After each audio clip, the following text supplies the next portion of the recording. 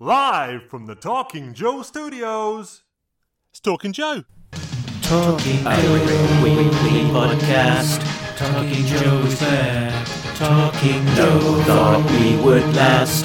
Talking Joe is there. Find each other like a married couple. Our podcast on the air. Talking Joe is there. Talking Joe is the code name for a completely untrained special podcast force. Its purpose, to produce a regular comic review show while breaking and replacing a series of presenters from across the world. Talking Joe. Talking Joe is there. Talking Joe. We are on our soapbox. Nobody seems to care. Fighting for fandom wherever there's trouble. The podcast on the air. Talking Joe is there. Talking Joe. Talking Joe.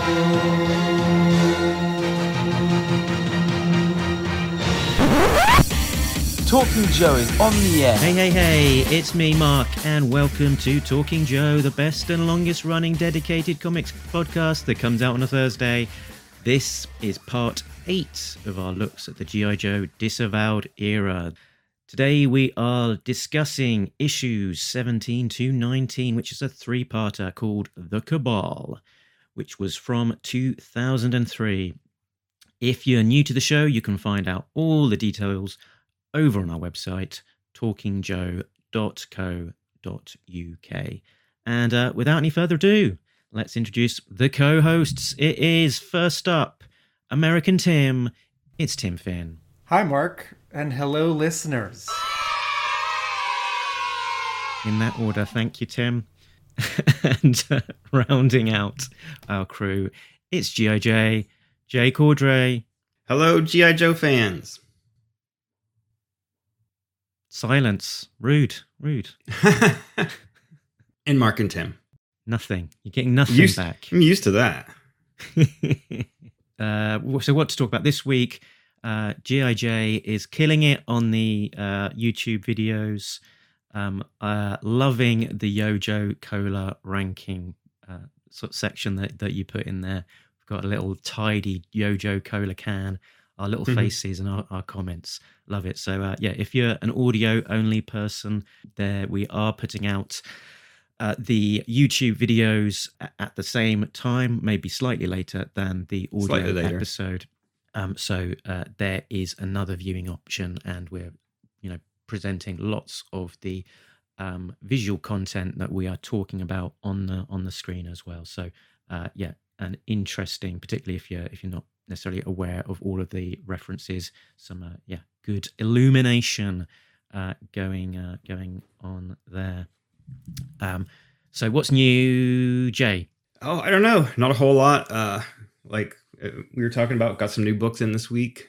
Just been trying to get back into the swing of things with break room sketches. Did a couple of new sketches the last couple of weeks that were really well received by people, so that's encouraging. Very good. Hoping for some warmer weather this side of the pond. And, and this side. Yeah. So, the world's moving along. Yeah. Got my Silent Interlude hardcover from, I think it's called Original Comics. It's a French edition, which is fine since it's no words. And that's really nice to see that original artwork by Larry and Steve Lealoa. Really nice. Really nice package. Was really happy to finally get that in black and white. Did you pick that up, Tim? Not the French edition. I have the IDW hardcover from 5 years ago. Mm-hmm. Jay, is that just a representation of the IDW hardcover? No, it's entirely black and white. Mark and I talked about this before the show started because he got it as well. It's interesting. It does not include the original cover, any version of that. And I said, well, maybe that was because Larry had nothing to do with that. I don't know whether I don't think that he even did layouts or anything for that. So it's really sparse as far as there's not really any extra content or anything in the book. Mm-hmm. It's just, you open it, there's your legal page, which is all in French. And then there's the black and white story. And that's it. So it's Yeah. really all you get, but it's really neat to see that artwork in black and white. And it's I mean, the printing is really good. Like I said, I've seen the pencils for it, but I don't think that I ever have seen the black and white inked. Mhm. Yeah, and this isn't like an artist edition. It's not the No. art boards. It is from the black and white film or whatever it is that they've taken. So it is the identical artwork that is in that more recent that recent IDW edition, but just in mono, in the black and white lines, and at a slightly higher at a slightly larger size. So probably close to English A4 size, I think. Real thick paper stock on that too. I was kind of surprised. I wonder if IDW might publish something like this in a few months when that Snake Eyes movie is out, because certainly IDW will have the excuse, and I mean that in a good way, to reprint some key Snake Eyes material, and then also on its own or with Hasbro's nudging will publish some new Snake Eyes material. I bet we'll have a Snake Eyes miniseries next year that's not related, that's not in the movie continuity. I bet there'll be something self-contained or something in the Real American Hero continuity. They put out a paperback. I mean, when the last movie came out, they or the last two movies, they sort of produced a number of things that were tie-ins, including a Snake Eyes series that was credited as co-written, I think, by Ray Park, who played Snake Eyes in the films, which was And I think IDW had a lot of success with its Transformers live action movie adaptations, prequels, and sort of in between sequels. And I think there are, between the first two movies, I think there are 5 or 6 different miniseries. And if you really like those movies, those comics are very exciting. And I got the sense at the time that the graphic novels of those comics were selling well in like airport bookstores and some regular bookstores that aren't comic book stores. I have a guess, just a guess, that the Rise of Cobra and Retaliation tie-in G.I. Joe comic miniseries didn't sell as well.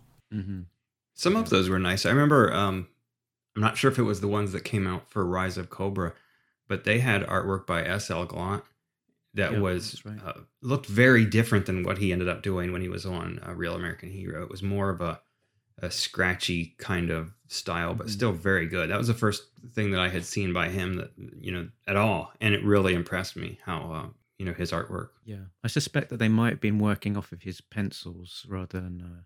oh, really? Probably, That could be. Yeah. And in the UK, we got a G.I. Joe series from Panini, I believe, published it, which was, all new content and not published over in the US, which included strips from John Royal on covers and interiors, and Kev Hopgood, who had previously done some Action Force work. He returned, and possibly Mike Collins as well. So, that content is all over on the Blood for Baron website if you want to check it out. But quite an interesting curiosity, particularly on seeing the John Royal art, as given how his career progressed to become the G.I. Joe cover artist that he is now. Well, several years ago, whenever IDW had got the G.I. Joe license, they put out a series of paperbacks called The Best Of, and one of them was The Best of Snake Eyes, and it had issue 21, 26, 27. I'm not sure what else. I know that it had like 144, I think. And but the big ones, I mean, for me were, and number 10. Maybe that was it. But the big ones that I liked being in there were 21, 26, and 27. And I always thought that they should do like a Snake Eyes package, and hopefully they will now, that kind of has all the highlights and includes those issues. They could leave that 144 out or whatever it was. Yeah, well, IDW did just reprint issue 21, and it has reprinted Snake Eyes Origins as well. I believe, I'm guessing that was both issues. What Mark's referring to is these double-sized 2-issue comic reprints that IDW's been doing. A couple weeks ago, they reprinted 49 and 50. Serpentor Uncoiled. Yeah, and then 2 months ago, it was Yearbook 1. So that this seems to be they're doing several, the 26 and 27, 21 plus what's 21B. I imagine we'll get a few more of those. I actually wonder though, how much IDW might push reprinting Real American Hero Snake Eyes material when the movie comes out, given that the movie is a very different take on the character.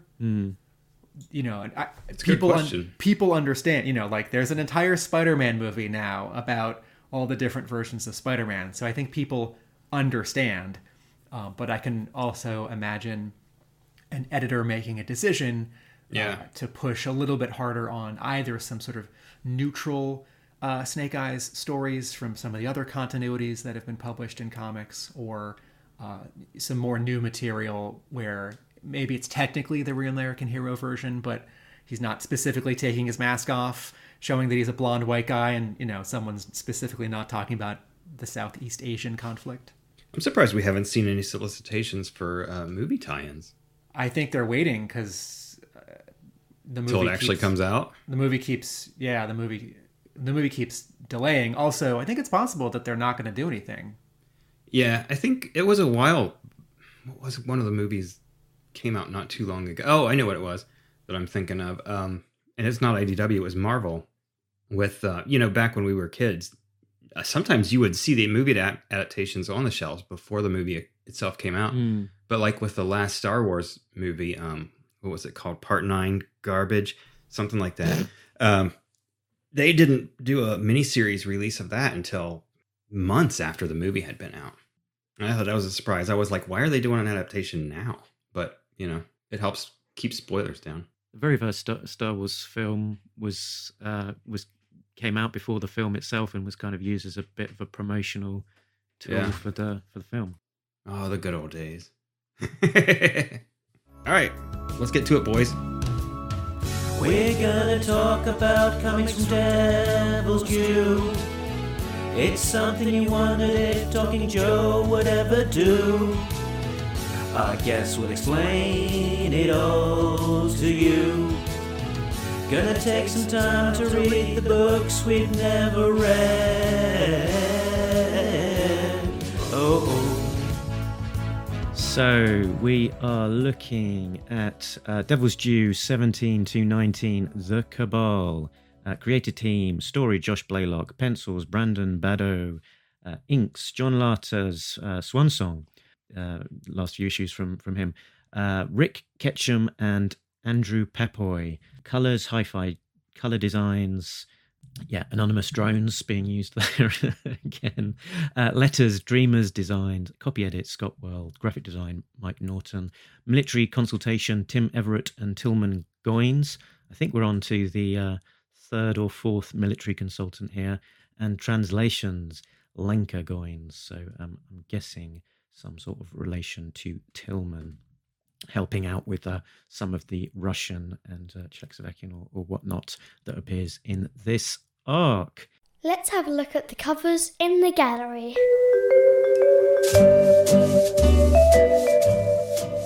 So we've got 17, 18, 19. 17 is Kieran Grant, Corey Hampshire. 18, Dan Barretton. And 19, I think, is Tim Seeley. Is that right?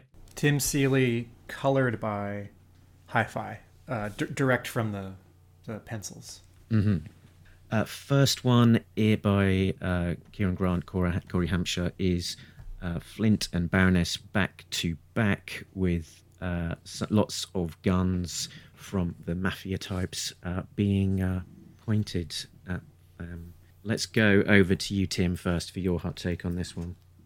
I kind of like this cover. It's drawn in the hot comics house style of 2003. Post Jim Lee. I'm immediately worried about the two characters, right? But I'm also wondering why a hero and a villain are sort of either teaming up or both in trouble at the same time. What's distracting about the cover is Professor Charles Xavier, who's holding one of these guns and standing just behind Flint. And I apologize to everyone who now will never be able to look at this cover and not see Professor X. But the problem with, if you're going to have a bunch of anonymous people surrounding our two heroes, they all have to be anonymous. So either this character should have been in shadow or should have had a hood, or there should have been two more like specific people who are kind of like nobodies, like bad guy thugs. And, you know, one could have a curly hair and one could have a mustache, and you wouldn't draw attention to them. But this is a white guy, a bald white guy, and not every bald white guy in comics looks like Xavier, but like Jim Lee started drawing Professor Xavier with very particular pointy, I don't mean like Namor, I mean like at the end of his eyebrows, like pointy eyebrows. And that's what this drawing is. So it inadvertently draws a lot of attention to itself. I still like the cover, but it's got a problem. You would think if they were going to single out any character to fill that role, it would have been what's his name, Moskin, the guy that comes in first and interrogates him. But yeah, you wouldn't just throw this guy on here. I mean, like you said, it's Professor Xavier, and you think, why is he using a gun? Just blast him with his, psionics. I know. This feels like we've talked about recent issues of A Real American Hero where the cover is drawn well in advance of the story being written. And this feels like that. Like I feel like the direction for this cover is Kieran Grant. We know the story is going to have Flint and Baroness in trouble captured. Draw them captured. It's like, oh, who? Sort of anybody, nobody. Like that's not what was said necessarily, but I'm guessing that's what was said. Yeah, gangster types, or yeah. As for the cover to 18, such a thrill to see Dan Brereton creating artwork for G.I. Joe, because his style, like how he actually draws and paints faces and shadows. There's a little weirdness to his faces and his shapes that I love, and it's really fitting that he draws a lot of monsters in his own creator-owned stuff, and he's like very much a horror guy when you need him to paint Batman or Blade or someone. So it's a thrill to see him here. It's a thrill to have a painted G.I. Joe cover. It's really different to have a portrait of a Joe, right? We have a head and shoulders close-up of the Baroness, and then Destro gets thrown in there for good measure. I'm a little unsure on who it is in the background, these three characters. I think that's meant to be the October Guard, isn't it? Okay, yeah. So I feel like they've got a giant red circle behind them, which is just a like pretty and nice compositional element. But what if that was like the Russian flag or the Soviet flag, right? Then I would immediately say, oh, those three people are Russian. Stick a hammer and sickle in there or something. Yeah, or if they could, be a little closer. Jay, do you have thoughts on the cover to 18? I really like Brereton's artwork. Yeah, it was interesting to see him do a G.I. Joe cover. Another thing that I thought was interesting was the fact that all three of these covers are by different people. Yes. But yeah, 18 is really good. I like that. I like the Baroness. And I always like his artwork. It's almost like the Hildebrandt brothers with the color palette that he uses. Except the Hildebrandts don't use black. And Brereton uses so much. I see what you mean. I think their treatment of light is very similar. Yeah, and a lot of kind of blockiness to it in a way. Yeah. But yeah, I like it. I like you said, it's always nice to see his artwork on something other than his own creator-owned stuff. The Baroness looks cool. Her eyes, maybe like the one that's closest to us, seems like it's, I don't know, almost Asian, which shouldn't be, but in a way, I think that maybe that's just kind of his style sometimes. And then Destro and October Guard back there celebrating New Year's. I like it. I like it a lot. I also appreciate that Destro's not wearing an over-designed, over-detailed costume. Well, it's interesting in this series how, during the Reinstated arc, we all talked about how his costume was originally over-designed. And then as soon as the original Destro came back, he switched back to his old one, which I liked. And then, again, in this arc, we do see the return of Alexander in his Destro Jr. costume. I don't know which. I mean, we'll get to that when we get to it, but yeah, I like I like Destro in his classic look better. The cover for 19, I like the idea of this, Yeah. right? And again, now we have not only covers by 3 different artists, which is not ever what I would do for a 3-part story, but either because, like the first artist couldn't commit to 2 more covers, or, like Brereton said, like I wouldn't do it unless they were superstar artists, and really, really fantastic covers. Mm-hmm. Other than the Brereton one, I don't think that either of these other 2 covers are strong enough to really warrant that.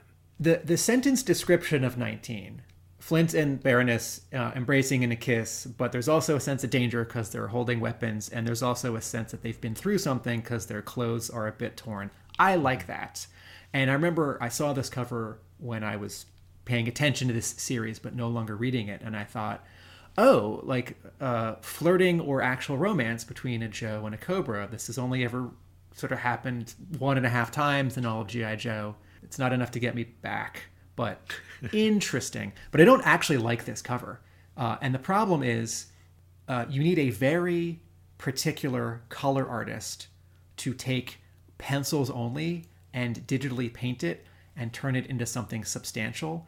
And there's way too much rendering going on here, right? Like if you look at their flesh, they look like shiny corpses, and there's not enough penciling here. Like this needs thicker outlines. This really needed to be inked, and the sort of parallel here is what Liquid, the coloring studio, which I think is Christian Lichtner's, all the color work that Liquid did over Salvador Larroca on Extreme X-Men. Mm-hmm. The brightest sprites are way too shiny and bright, and Larroca's artwork for that series was colored straight from the pencils, and it's interesting. It does not work. It doesn't have heft, and this cover just sort of like blows away in the wind for me. It's not substantial. Yeah, I mean, because what's interesting about Tim Seeley's style is it's quite a simplistic, and that's not meant to be derogatory, but a sort of a simple, clean, open style, and we've got a lot of detail here in the colors and the rendering. So clearly, the colorist is doing a lot of heavy lifting in terms of the amount of time they're spending on it. They're not just here's Baroness's hair, that's black, drag and drop the black color, paint can, fill it in. It is kind of rendering a lot of extra detail into that in the way that it's being drawn out in the colors. And it's a little bit shame really that it's just credited to Hi-Fi, because Hi-Fi is just a studio after all, and there it is a person behind that doing that work. And as we know, the outputs from Hi-Fi will vary very a lot page by page, depending on who it is that actually is doing the work sitting behind it.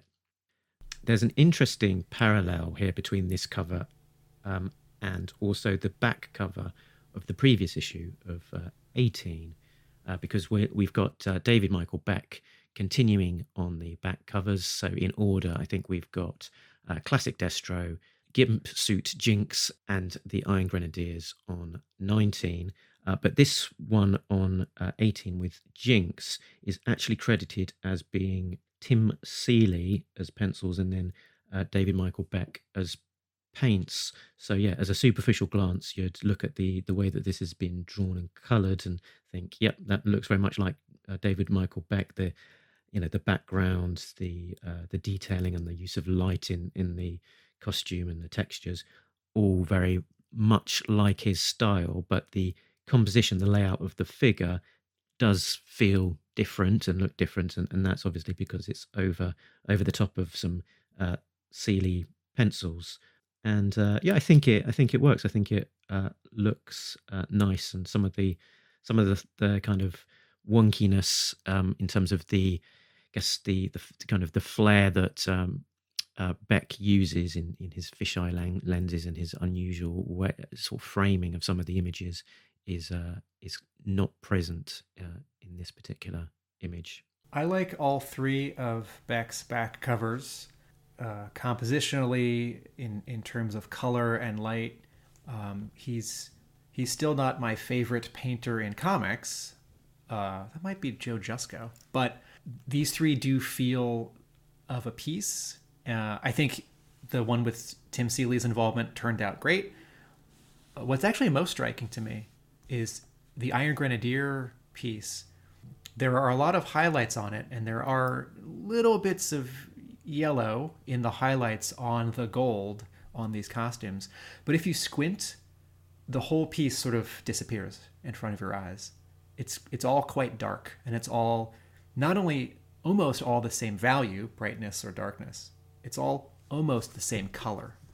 And that's not something I think works on every cover. Certainly that's not happening on the Destro cover. Destro really pops from the background, at least on the left side, right, where there's more of a difference between light and dark, and his gauntlets are brighter. This Iron Grenadier piece, I don't love the design. That this is a Devil's Due invention. Their helmets are now overdone and insectoid. Yeah, sort of scary, but interesting painting. I don't understand what that lens flare is on the right above the lower Iron Grenadiers. Just is there like a star in the, like, it's not nighttime? Is there just a star or a plane in the far distance, or a satellite, or a helicopter? Jay, who knows? Jay, what do you think? I actually kind of like their face plates on the Iron Grenadier outfits. I think that's kind of a neat design. It's just kind of weird looking. Other than that, I'm not a big fan of the Iron Grenadier cover. I like that. I don't think the original design of the character had them in these kind of skin tight suits. They were more, you know, how Cobra Commander has more of a, almost like a German military kind of outfit. You know, it's almost like a suit, kind of, you know, clothing. I like that look, I think, better. This is almost like the G.I. Joe movie, Rise of Cobra movie look of Snake Eyes to that kind of rubberized body. And I agree totally. Maybe, you'd like to see more maybe of a texturized leather or something like that. Yeah, I think that Destro would kind of want something that's a little more classic looking. And wow, I mean, just count all those flares. The little, I think I'm counting really distracting. 10 plus the additional 2. Yeah, and that's like 10 too many. The Destro one, I am not a huge fan of, and I'll tell you why. This is going to probably sound stupid. There's a ventriloquist named Jeff Dunham who has a puppet of an old grouchy guy called Walter, and that's exactly what Destro's face looks like. Right? I got it. Yeah. It's just, I expect him to say, "Welcome to Walmart. Get your shit and get out." It's just not. I can't look at that without seeing Walter. Is that a coincidence? Does this image predate that puppet? I don't know. Are you being unfair? And is this baggage you're bringing?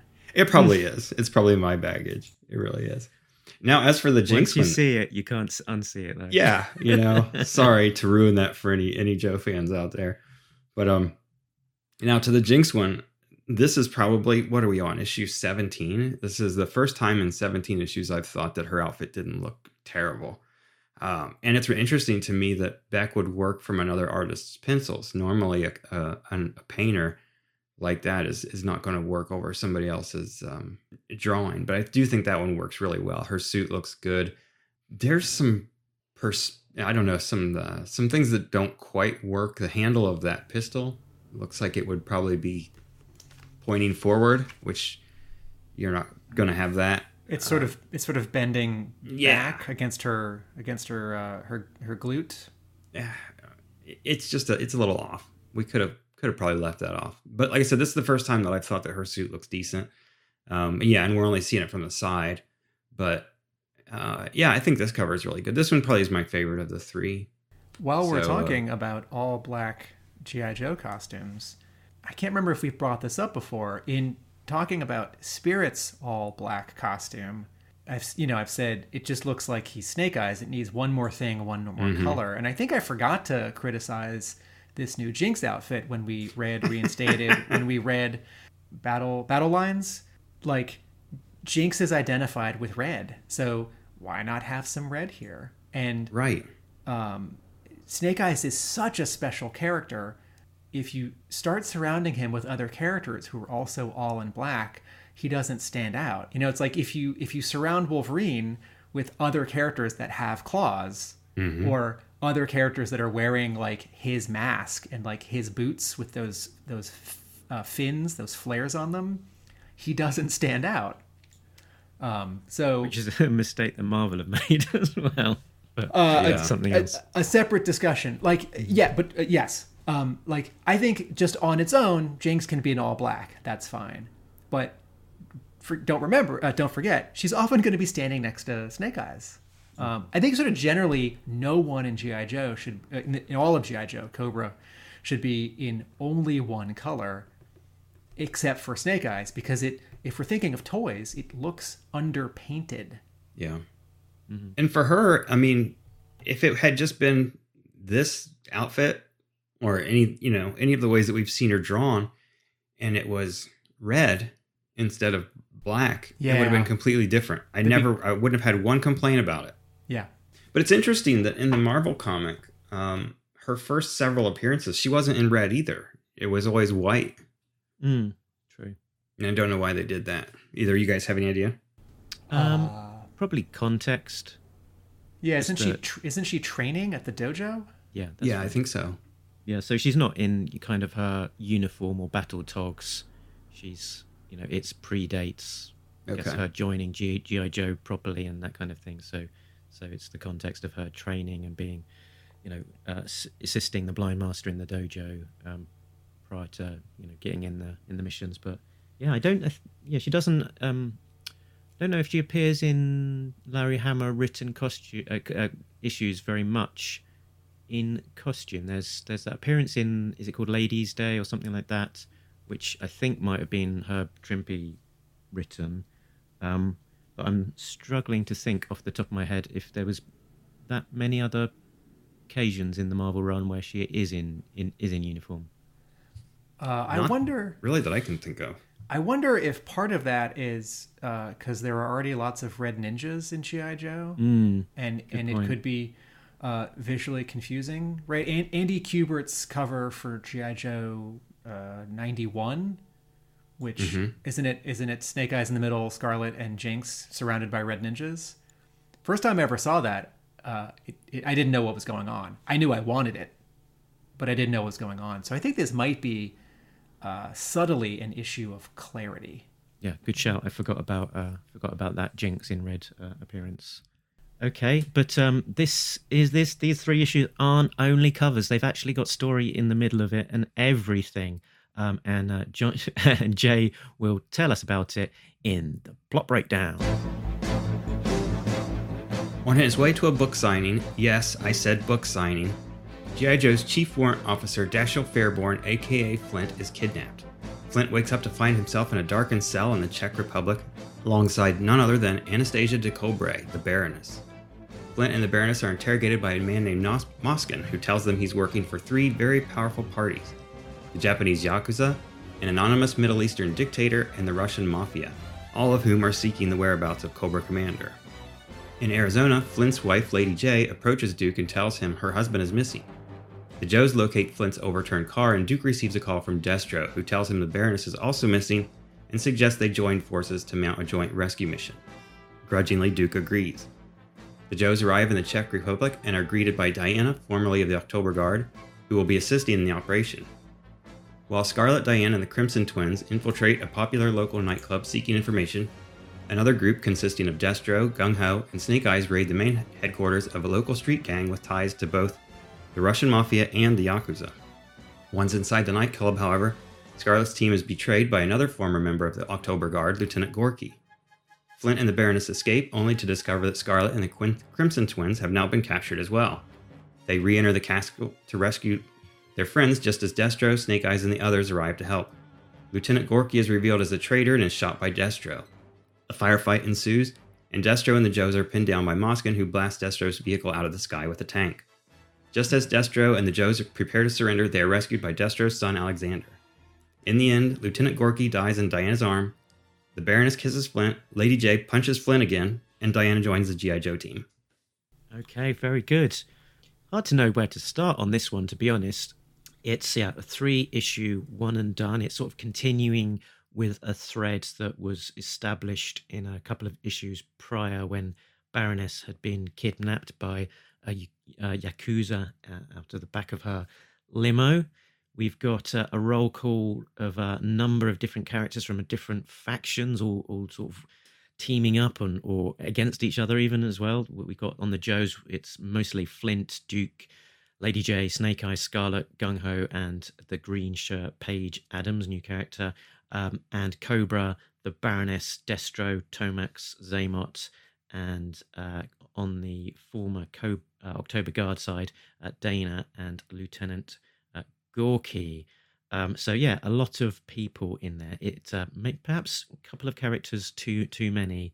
I found it quite tricky, sort of keeping track of who some of the female characters were supposed to be, because we've got Scarlet, Lady J, Paige Adams, and Dana there, all looking fairly visually similar. Short hair, bit difficult to tell apart at times. We got possibly a theme of couples and romance going on through the issue. There seems to be a lot of kissing going on as well. There's not a lot of kissing that happens in the G.I. Joe world, but there seemed to be a lot here. They're making up for lost time. Yeah, we probably had some from Baroness and Destro. Who knows? Can't remember. There was some from Baroness and Flint, as seen in the cover, and Scarlet and Snake Eyes, even in mid-battle as well, which was a little bit weird. But yeah, that was my rambling take on some of it. Lots of people and kissing. I think maybe if one of you want to come up with your high-level view of these 3 issues in a slightly more coherent way. Sure. I like the plot. I don't like the script. Blaylock is doing something different here, but too many factions, too many characters, and as you said, I can't tell the women apart. And I have a specific panel that sort of kicks off that problem. I appreciate how international this is. I love when G.I. Joe teams up with Destro, or Destro, this has happened in the comics, this has happened in the animation. I love it when Destro either sells out Cobra Commander to G.I. Joe, or there's some third faction, I guess 4th faction, if Destro is the 3rd faction. I like it when Destro and the Joes team up. But even here, it's sort of marred by a panel or two where I feel like the character voices aren't correct, and there's too much going on, and by the time it's all over, I feel like there are several narrative and character missteps that keep this story arc from working for me. I agree. I think the plot was really good, but yeah, you both make a lot of really good points. There was a character introduced, and I honestly, still am not sure whether she's a Joe or who the Paige Adams character is supposed to be. Seems to be coming out of nowhere and really, in the end, has no relevance to anything. That could have completely been Diane of the October show, or the October Guard. There's just very little distinction between the way Lady J looks and the way Scarlet looks. There's several panels where you could be looking at one and you think you're seeing another one. Also agree with Mark. I don't think that a lot of the I don't know if emotion is the right word. There's things that I kind of do like Lady J telling Duke, Flint and I have a thing that we do. If somebody's going to be gone, he'll leave something on his pillow, whatever, it lets her know. And it's a nice little touch. It's kind of, I don't know how well it's pulled off.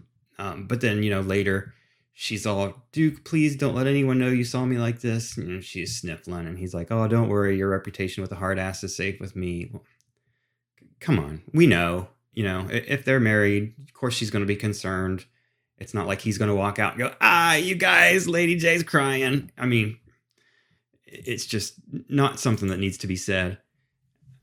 She loves her husband. Yeah, right? It's she's a wimp, you know.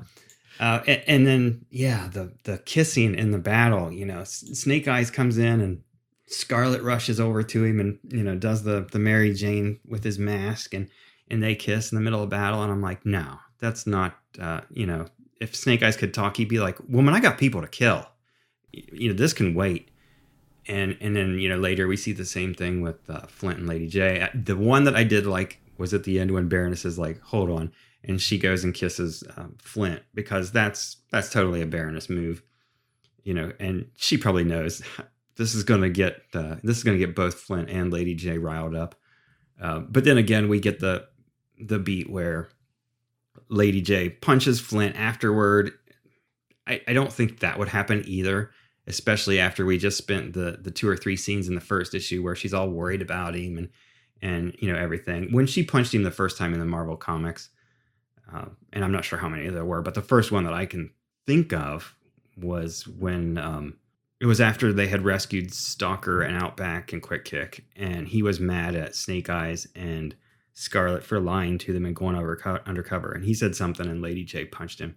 You know, that was kind of mission related. You know, it wasn't like the scene in Reinstated where Scarlet slapped Snake Eyes in the face because he left her at the altar. You know, it was something that was, you're being a jerk. And you could see a male character doing that to any other male character. You know, it wasn't like, here's a woman who's overly emotional and she's smacking this guy because another lady kissed her to make him jealous. High school stuff. Yeah, I was going to just point out as well that's specific reference back to issue 67, where it's even on the cover. I think it's Mike Zeck cover, probably, where Lady J is punching out Flint, echoing what happened in the interiors of the story, where he's acting like a bit of an asshole towards Outback. It's a Ron Wagner cover, but it's one of those Ron Wagner covers that you think is a Zeck cover. Clearly. I'm going to go a step further. I'm sorry, I don't think Josh Blaylock knows how to write women. Agreed. And I'll forgive that because I think he and I are about the same age. And if I was writing and publishing a G.I. Joe comic when I was like 22, let's just say I should not be doing that, right? It's like I'm just not ready. So, okay, in the first part of this arc, on pages 7 and 11, Lady J is worried and sad, and then she's crying. And sorry, these are soldiers, and soldiers feel emotion, and excuse me, soldiers feel emotion, and they express emotion. We don't really see that in G.I. Joe. And then in the middle chapter, Flint, who's tortured for hours or days, he like yells like, "Bring it on!" Right, and even the size of the lettering gets bigger to show that he's yelling, and like he's some kind of superhuman. And then in the final chapter, in the panel where Snake Eyes has crashed through the window and also shot some of the bad guys and also shot near the hostages he's rescuing, he cuts Scarlet's binds. And it's not colored, and it's very small. But in the panel before she kisses him, she's crying, which I don't understand. And then she's crying when she kisses him. So there's several things wrong with that. One, she should just grab a gun or start kicking people or running. Two, as Jay said, Snake Eyes would not accept a kiss. And this is a thing that someone writes when they're not thinking about the actual timing and logic of a story, right? Like at the end of Star Wars Episode 2, in the arena, all the Jedi show up, and Anakin and Padme, right? She was tied up, and her like costume is like cut, so Natalie Portman is like exposing her midriff, right? Because like Star Wars has still got to be a little sexy, and she like jumps and lands on the like CG dinosaur that Anakin Skywalker's on, and she like leans in and gives him a peck. It's like, look, I understand you were both just tied up, or one of you was tied up and you might die, but like, this guy's a Jedi. This is a fight. You've been a senator and a princess. There's no time for this. Like, that's just for the audience to be like, oh, that's what they do. And no, that's not what you do. And then Diana, who does nothing for the story, and Jay, in that wonderful summary, made a good point that Diana and Sergeant Paige Adams just should have been one character. At the end of the story, Gorky, we're at his tombstone, and for some reason, Snake Eyes is with her. I don't know why. Mm-hmm. For some reason, he looks sort of mean or angry, and she's crying. And so in this version of G.I. Joe, women are emotional and they cry. Men are like tough and they just get angry, right? Like there's a panel in it's page 9 of the final chapter. So the bad guy who's been torturing Baroness and Flint grabs Baroness and sticks a gun to her head. Gung Ho, or Dr. Mindbender, or random beefy bald guy, because in this universe, like Dr. Mindbender and Gung Ho have like the same glasses and the same mustache, and I can't tell them apart. Thank you. Also, I think there's either a random like third guy who's bald with that mustache who shows up in this story, or Gung Ho shows up but no one calls him by name the first time. Anyway, so Gung Ho says, on second thought, why don't you take her? Why don't you, bad guy who's got Baroness hostage, why don't you just leave, right? Because no skin off my teeth. And Destro screams with his arm out and his missiles ready to fire, if he harms one more hair on her head, I'll kill everyone present, even if I die in the process. Nope, that's not Destro. Destro can get angry. He can lose it. I don't think he should lose his cool. I guess he could, because the story's gone to some lengths to show that he's like killing his way and yelling his way to find his beloved. He's not in love, man. That's not Destro. And so the gender role stuff here, woof, does not work. Yeah, absolutely agree. And since you mentioned it, oh man alive, the very first panel that he shows up, I was like, why is Dr. Mindbender riding out of the G.I. Joe airplane? Exactly what I thought. I thought, because they're teaming up. Yeah, and like, it took me a while to realize that's Gung Ho. He's drawn exactly like Dr. Mindbender is in almost every panel. Huge mistake. Now, to be fair to Brandon Beto, he does draw heroic characters extra big and beefy, and I don't recall if he drew Mindbender a couple issues ago, and Mindbender is more of a slim, skinny guy, and I feel like if Beto drew the two of them next to each other, they wouldn't have the same body type, so we sort of should be able to tell them apart. But there's a rule in stories that you name your characters each time they show up for the first time. At Marvel in the 80s, that rule was because every comic book was someone's first. But the rule could work here because half these characters aren't in their iconic costumes, right? Gung Ho's got some like coat on, which kind of looks like what Dr. Mindbender would wear, although it's not purple.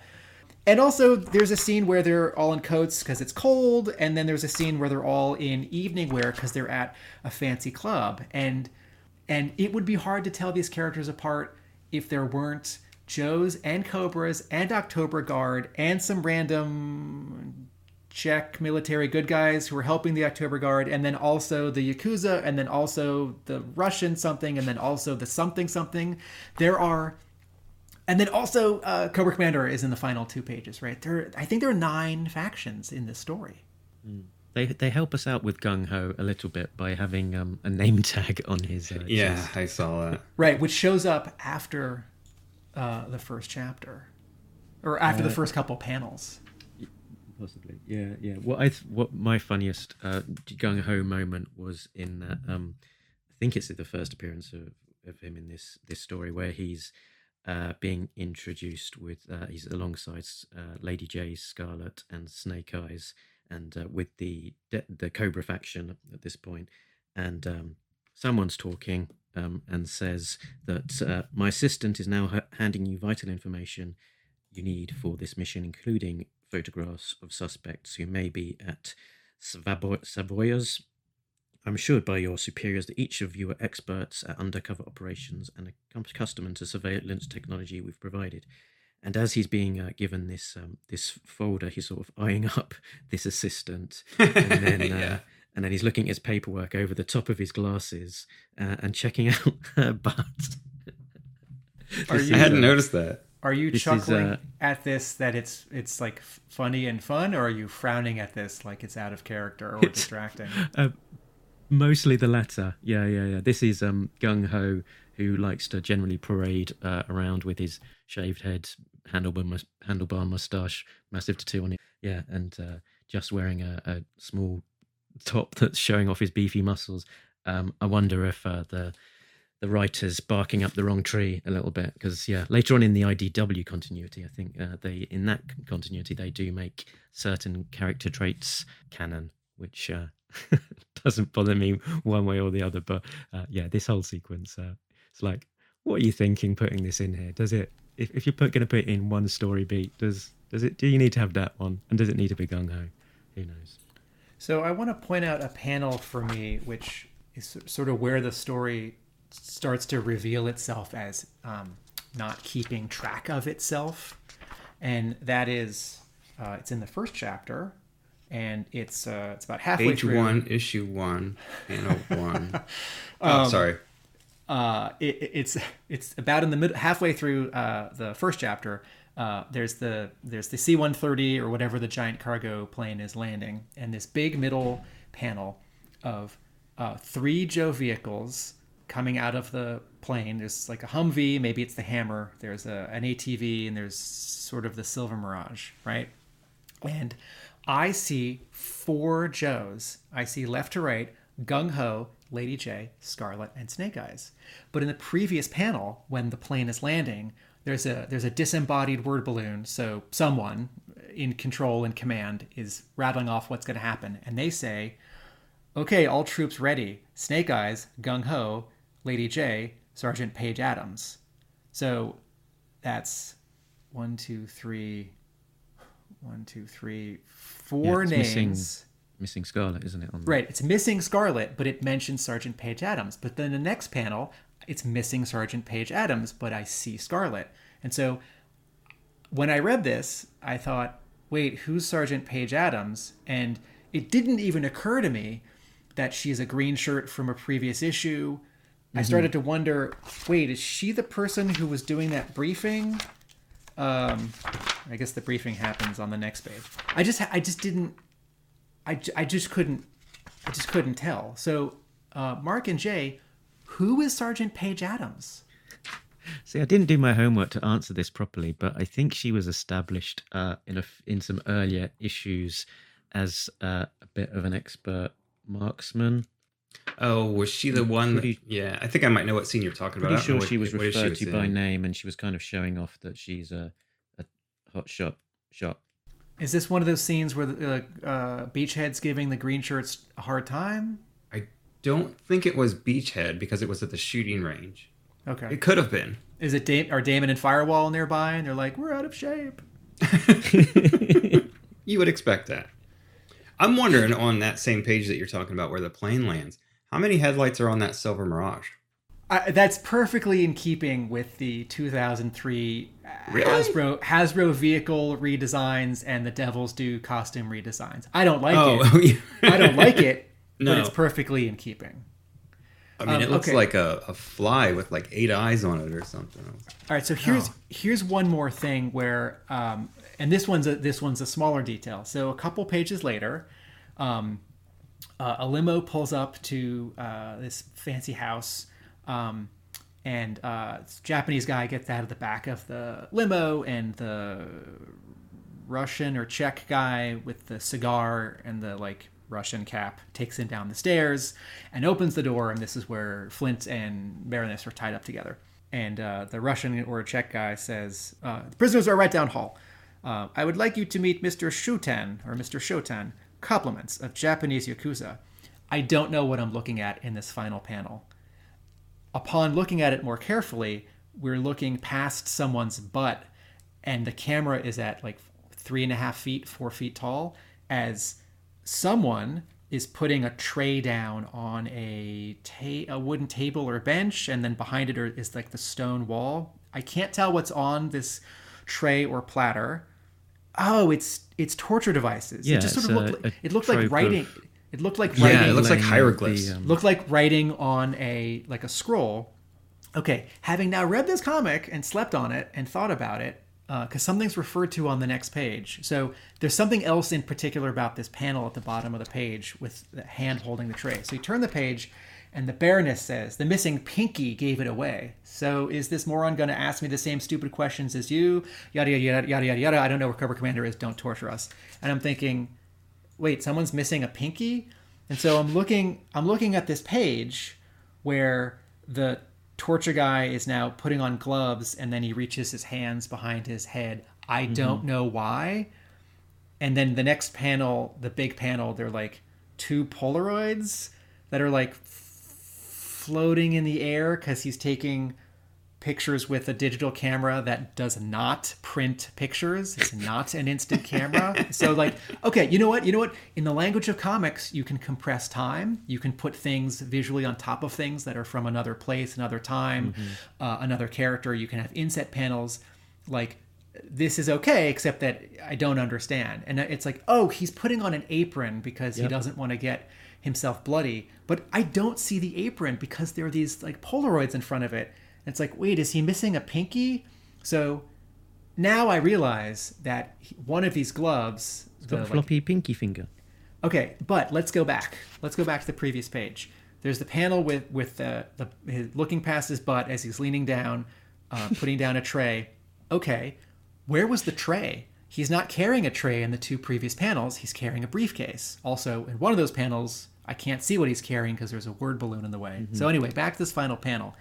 It's like a canvas roll that he's rolling out that is... Okay. If you look... Yes, thank you. All the way on the right side where the page ends, his right pinky looks, I guess, shorter than the other ones, but the way that the hand is drawn with the fingers sort of curved, it's a little hard to tell.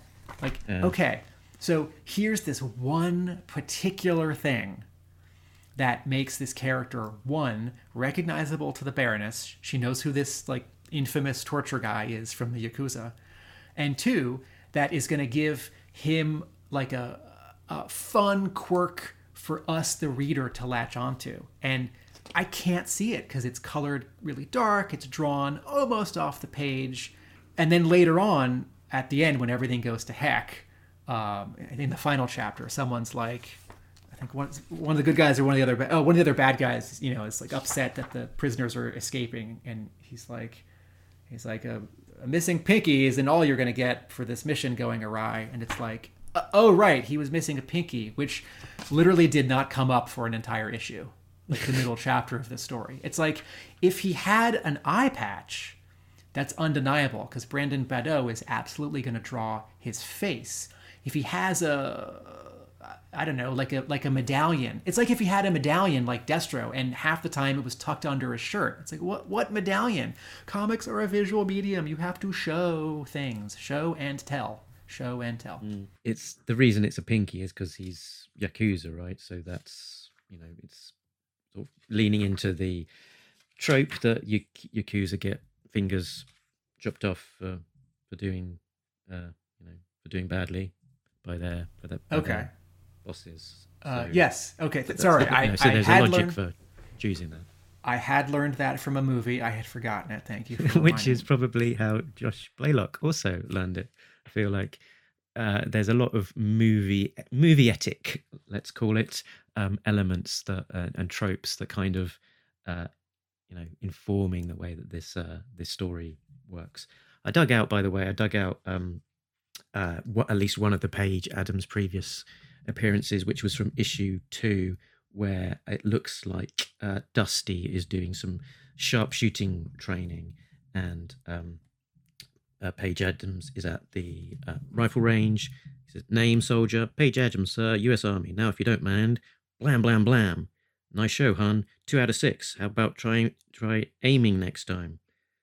Commander Dusty, digital playback shows that all shots So all 6 shots hit. I'm sorry, you didn't say I had to make 6 holes. So she shot the target 3 times, but it's twice in the going through the same hole because she's that good. So I think she's appeared probably a couple of other times throughout these issues, but obviously this is the first time that she's being incorporated as a character proper on a mission alongside the other Joes, and obviously in this arc it never comes up that she's an excellent marksman. So no, well, she takes the shot to take out the torturer guy who's but that's holding... I take Jay's point here that in the beginning of this arc, no one reminds the reader who she is or what she does or that she's good at it. And Mark, it's very possible that she shows up 1 or 2 other times between issue 2 and issue 17, 18, 19. If not, that's 15 months plus the months of Reinstated running bi-monthly. So it's possible that readers actually haven't seen this character in more than a year and a half. I thought it was a new character. I thought it was a confusing something that I didn't understand. Yeah. I'm not saying it's perfect, but there is at least some continuity going on there, even if it's even if we're not being necessarily always quite helped along in the journey as we might otherwise like to be. Shall I point out one of the weird things that threw me? There were a couple. One of them was this torturer. So they've escaped, and somehow the Baroness took off her glasses and used her glasses to escape. And then once they are out, we've got this splash page reveal of the torturer coming out. This is in issue 19. It's a splash page of him sort of clutching a wound, and he says, "Prisoners have escaped." And between his legs, at the very bottom of the panel, is some falling glass, it looks like, and the top of the glass looks maybe like a bottom of a wine glass or something, and I couldn't quite work out what that was supposed to indicate. The only thing that made any sort of logical sense would be that maybe it's the shards of glass from Baroness's glasses that were used to yoink him, but I don't know. I think I can help here. Okay, please do. So he's staggering in because he got stabbed in the arm, and behind him is an end table with a lamp and some framed photos. I think that's one of those little glass jars that has like candy or cotton balls in it. Okay. It's like more of a decoration in a like fancy person's house. I think the idea here is that he like stumbles in and bumps into the wall and the table and knocks something off. And if you flip back to the previous page, the final panel, he is leaning against the wall and we see that table, but oh no, not that glass jar that he's about to knock off. Okay. I'll go with that. That makes sense. It makes more sense than the Baroness's glasses for somehow at that point choosing to appear between his legs. It's good you bring up the Baroness's glasses. I love that she gets them out. It's not Flint, that she does it with her glasses, which is, part of her like signature look, and that either she like breaks them and there's a sharp piece and she picks the lock or cuts the rope, or maybe she actually has a little blade hidden in her glasses. But that whole thing happens off panel. It's just all of a sudden she's not wearing glasses and she's free. And Flint says, "I thought you looked different." It's like, wait, we're what? No, that's cool. Like, show me that. So here's a case where the script skips or avoids something that would be helpful or cool. I just figured out something as well from the escape sequence that finally made sense, because I thought she had maybe stabbed this torturer with her glasses. I thought glasses aren't particularly deadly implement, but I think what she's done is that she's undone her restraints so that she's got her hands free, and because they think that she is still tied up, they're underestimating her, and she's able to grab the scalpel that he's wielding with her from him, turn it around, and then I see that, stab him. No, because you see it falling, and then you see it falling, which is also a bit strange that you'd think. Right. That seems to indicate that maybe he's dropping it. I don't know. I don't know. Yeah. He's got that arm wound in that place where she's got her fist up against his shoulder. So maybe there are two scalpels. Maybe he drops the one he's holding, and she's holding one that we can't see because she has, in the previous panel, her arm is out of view, and then in this panel, she's plunged it all the way into him. I Okay. don't. She stabbed think him this with is something. One week and no prize. I have one last gender thing here. So there are 3 or so panels in issues 18 and 19 where the Baroness's underwear is like visible above her like low rise and tight pants, and that's a thing that male comics artists were drawing in comics around 2003. And to be fair, was how some females were dressing around about that era as well. Okay, but do you think that's how the Baroness dresses? Not so much. Now, so this feels cheap and exploitive. But what's also strange is that half the panels we can see that, and half the panels we can't. So I don't like it, but if you're going to do something, right, it's got to be consistent. All right, I've one other. All right, so the thing with her glasses being somehow a lockpick, I like that. I wish we'd seen it, or that it wasn't like a weird Deus Ex Machina where all of a sudden they're free, and Flint's like, "Oh, well, let me explain how we got to be free." As a flip side, there's a scene which I like, but it's overwritten, and it's in issue 17, the first chapter, and it's this page that I don't like where Lady J is crying in Duke's office. Brandon Badeau draws really great body language on this green shirt who has a name tag Johnson, and he comes in, Duke, you have a call in line 4, someone who says they need to speak to you right away, and he's holding his hand up with his pinky and his thumb to his ear and his mouth in the miming "you have a phone call" pose, and that's great. Badeau's art here is good. I don't think it's as we'll talk about the art as a separate category when I'm done complaining about writing. So and then Duke holds up his hand in a really like great body language way, like tell whoever it is to take a number. So then he goes back to comforting Lady J, and then Johnson comes back in again. Duke, I think you might want to take this. The caller is very insistent and says he has information that concerns you. He sounds legit to me. And so Duke picks up the phone. On the one hand, this kind of thing does happen. You call someone, they ignore you or hang up on you, and then you call them back. Or you get a call, you hang up on them, and then you get a call back, and it's like, no, this really is like Robert De Niro, or like, no, this is the president. This is not your friend pulling a prank. On the other hand, this page just wasted 2 panels with no benefit. It's like, no, Destro still got through, and Duke still says, how did you get this number? And Destro says, I have my ways. This is a small thing. This isn't like, Josh Blaylock, what have you done?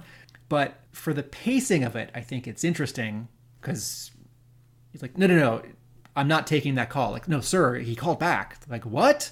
At the same time, get on with it.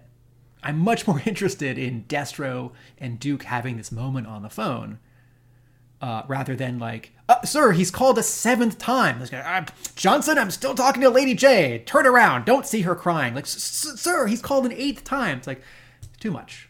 So what else was there? I wanted to. This is turning into a bit of a list of gripes from us, which is maybe a bit unfair on the overall art. But what struck me about was one of those last pages where we were talking about it before, Tim, with Dana and Snake Eyes in the clouds, just as they're at a gravesite burying Gorky, and just that final panel of that page just it made me laugh, because it's like, what is going on there? It just looks like Dana's in the back of this limo, and Snake Eyes is just nuzzling into her hair. Can you see that? Yeah, it does look kind of weird. And I had to wonder when I first saw this, I was like, is she driving? I'm like, what is she doing? And where's he at? But yeah, you really have to look at it to figure out that, okay, they're in his lap. What? It looks that way, but I'm sure that's not what's happening. I think that they're in the back seat. She's kind of leaning forward, looking out the window. Snake Eyes is looking mean, like Snake Eyes does. Yeah. But yeah, the the character placement is It's not that there's really this not doing it any favors. New sexed up And Snake the whole Eyes who's panel just with become them a in the major clouds. player. It's like, yeah, that's right. The panel, the semi splash of them in the clouds is confusing, and I don't remember from issues 101 and 102, or Special Missions 26, or issue 92. I don't remember if Snake Eyes and this October Guard member have any particular connection. If Snake Eyes has a particular connection to Gorky. I don't think so. I don't think they were ever on the same missions together. So why is Snake Eyes here? Why aren't there more Joes? Or why are there no Joes? And then in the final panel, when she's in the limo, she says, I think I'll miss home, but moving to America could be just what I need. I think becoming a member of G.I. Joe is just what I need. I didn't know anyone could just announce that they're going to be a member of G.I. Joe. Like, did Duke or Flint or Hawk offer that? Like, there's no tip off earlier in the story. It's like, well, we've got an exchange program, or like, since Sergeant Paige Adams, we should take on some October Guard members. Like, that's cool.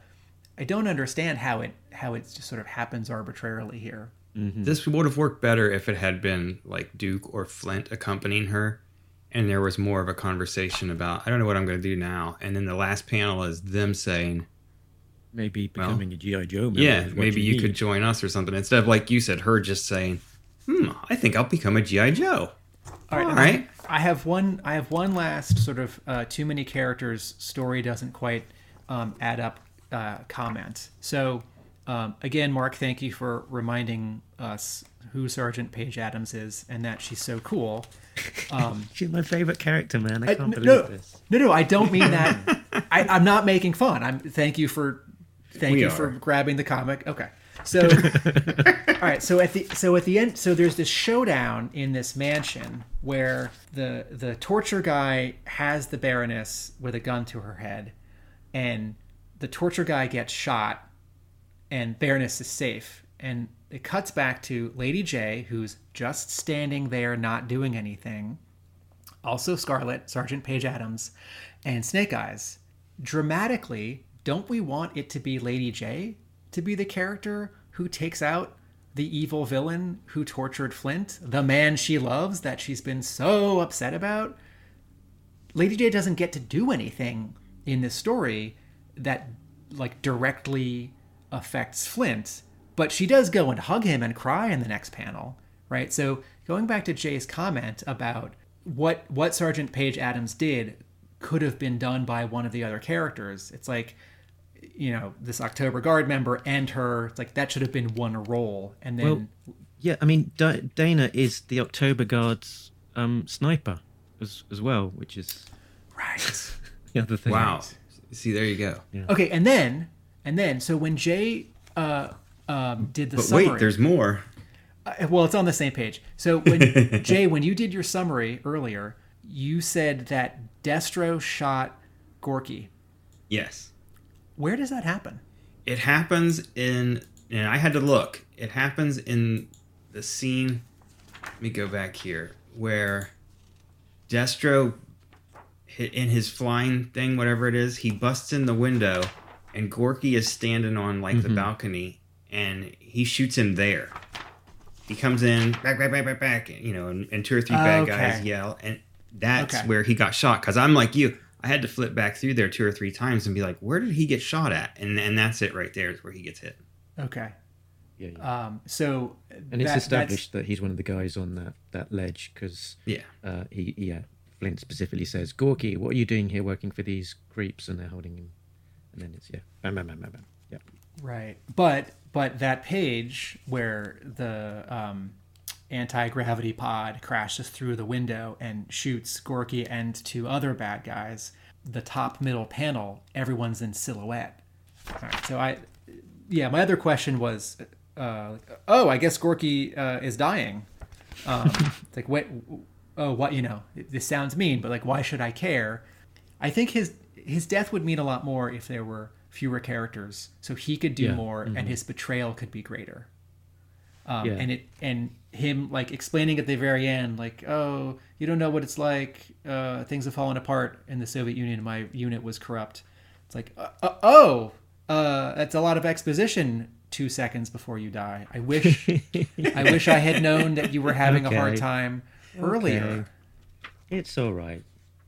The other thing about the Gorky character arc here was that Gorky hasn't appeared a huge amount in the story in the G.I. Joe universe at this point to date, and then the one memorable thing about him and his character was that he had this flirtatious moment with Lady J when they were out on their mission in those issues where it was they appeared. Was it around about issue 103, something like that? I'm trying to find it, but here it is. When they reunite, he says, "Lady J-Ski, how are you to be doing, my love? Lieutenant Gorky, so long that I do not be seeing you. Stuff it, Rusky. I'm not here for the dating scene. Haven't you heard? My husband's on vacation here." It's a little bit, maybe she can let him down and say that she's married. The dynamic is dialogue, different. I tell you. Stuff it, Rusky. Come on. She's just been nice. And the broken English that the Russian characters all speak, just like that. So nice to be seeing you, or whatever. I mean, I wanted to point out one thing about that that moment about the anti-gravity pod sort of busting through the window, and Destro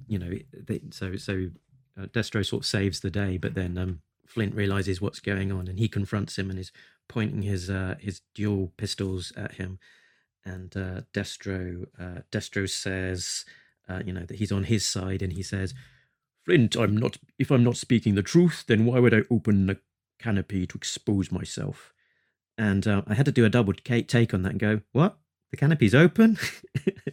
Because it's all coloured in the same colour, the glass and the canopy itself. So, and the open bit of the canopy is out of shot. So there's not many visual cues that we've got that the canopy is open. What would have been, I think, better would be if instead of bathing Destro in this pink light, the same as the pink glass of the canopy, that it was coloured in a more natural style to indicate that there wasn't this dividing canopy still between them. Minor nitpick.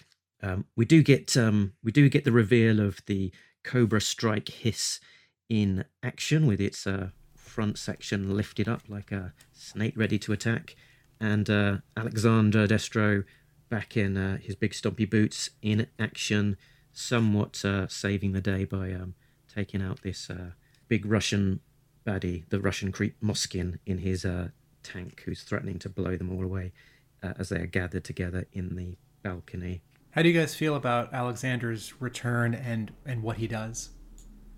I don't like that he's wearing his Destro costume again. Would Destro really be like, "Yeah, all right, put the same silver mask on that I wear all the time"? I mean, that right there, I don't mind his return. I don't mind any of that. Just the fact that he's got the same outfit on.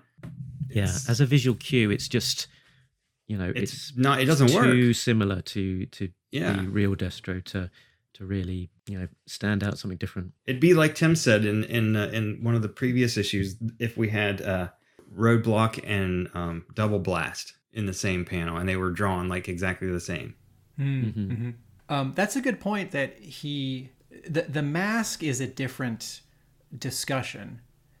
Certainly, he should have a different costume, right? It can be red and black. It can have a cue that says Destro, Family Destro, but it probably shouldn't be the costume he had in Reinstated, because he's been punished and he is a wholly different character. He's not a clone. Or I like that he shows up. I really appreciate how, though Blaylock crams in too much, the final 2 pages, we come back to Cobra Commander and Zartan, who were more important in some previous issues, Tomax and Zaymot, who are a runner in this arc, and I like how they work in this arc. They show up, reference back to the Dreadnoks, and then looking ahead to Storm Shadow and probably some ninja stuff, because the final page ends on this question: where is Storm Shadow, right? And seemingly he should be up on the roof, or he has been up on the roof and left a message. I don't understand this warehouse or like cover building for Cobra in Detroit, Michigan called Trash. I was just looking at that. I'm like, what? I think it's, it's like it's supposed to be a factory or a nightclub or a warehouse or something. And, like we've all seen or been to businesses where it's got some name that doesn't, like you go to some steakhouse and it's called like Rusty's, right? And it's not, the steakhouse isn't called like Meat Place. It's called Rusty's. It's some guy's name, or it's a feeling, right? Like, oh, cowboys and rustic and wood, right? It's not like, oh, is the meat rusty? Like, no. So this can be whatever it wants to be. But it seems awfully particular that it's like Trash, and it's in this sort of like Japanese like calligraphy handwriting. So asks a question that I'm not sure the answer to. Okay, so just like people will get Japanese symbols that they think mean like courage, and really it means like soup. This is probably means something else, but since they're not English letters, they're Japanese characters, it probably says something totally different that we don't understand because we're not Japanese or tattoo artists. Okay. So how do you? All right. So we've had Brandon Badeau on the book before. He now pencils 3 issues in a row. Jay, you were a big fan of his work. Yes. Previously, how art-wise, how do these 3 issues work for you? Not as strong as the previous 2 that he did. And I go back through these, and there's some panels that are really strong, but then there's other spots that just feel a bit more rushed. And I feel like probably that was the big problem was, he probably had a tighter deadline with these. But yeah, it's I don't think it's as strong as the previous 2 issues that he did. And like I said, I could go back through and point out different panels where he does like face up or close-ups of people's faces and eyes and things. Like there's one panel where you see Baroness. I think it's one of the very first panels where she's in the cell and she looks at Flint, over her glasses, and her eyes look really nice in that one. So yeah, there's some things that he does, some hands, some gestures, like you said when Duke gets Dester's phone call, that were really good. But then there's other panels that just don't work. Like you were talking about the panel where Paige Adams shoots the Japanese torturer. That panel, I mean, she shoots him in the first panel, blam, and then you see her standing with the other Joes and the gun's smoking. I had to really look at that panel first to see what was going on there. And, I don't know whether it was late when I read this or the first time I read it, honestly, was on my phone. So it was a pretty small image. But it almost looks like, if you're not looking at it close, I thought that like Scarlet had somebody around the throat, that the same way that this guy had the Baroness, and it just was kind of unclear, especially with Scarlet's head, where it was at. What was going on there, and it's too many people, trying to cram too many people in one panel. In that panel, you need the shooter, Scarlet, and Lady J. Scarlet should be where Snake Eyes is. I'm not sure who's behind them. I think it's supposed to be the Crimson Twins, maybe. They don't even need to be in that panel. It would have worked a lot better with them not there. And there's in other the story spots. Yeah, there's other spots where he has to deal with, and I think it goes back to, like you said, having too many people in this arc. When he's able to spend a panel or, space on one character, he does really well. When he's trying to cram too much stuff into one panel, it tends to get a little sloppy, or it looks a lot looser than like some of the close-ups and stuff that he does that are really nice. It just overall doesn't work as good as the other one did. But still, there's some nice spots. But the spots where it doesn't work, really they do hamper the story quite a bit. Mm-hmm. Yeah, I like that we've got an artist for the 3-issue arc, and we've got a consistent look to the art. I think Badeau's art generally is strong. It's not necessarily my favorite style, but there's it generally does look good, even if potentially a lot of the characters are a little bit samey in the terms of being able to differentiate the females and the way that the men are always or built like brick shit houses.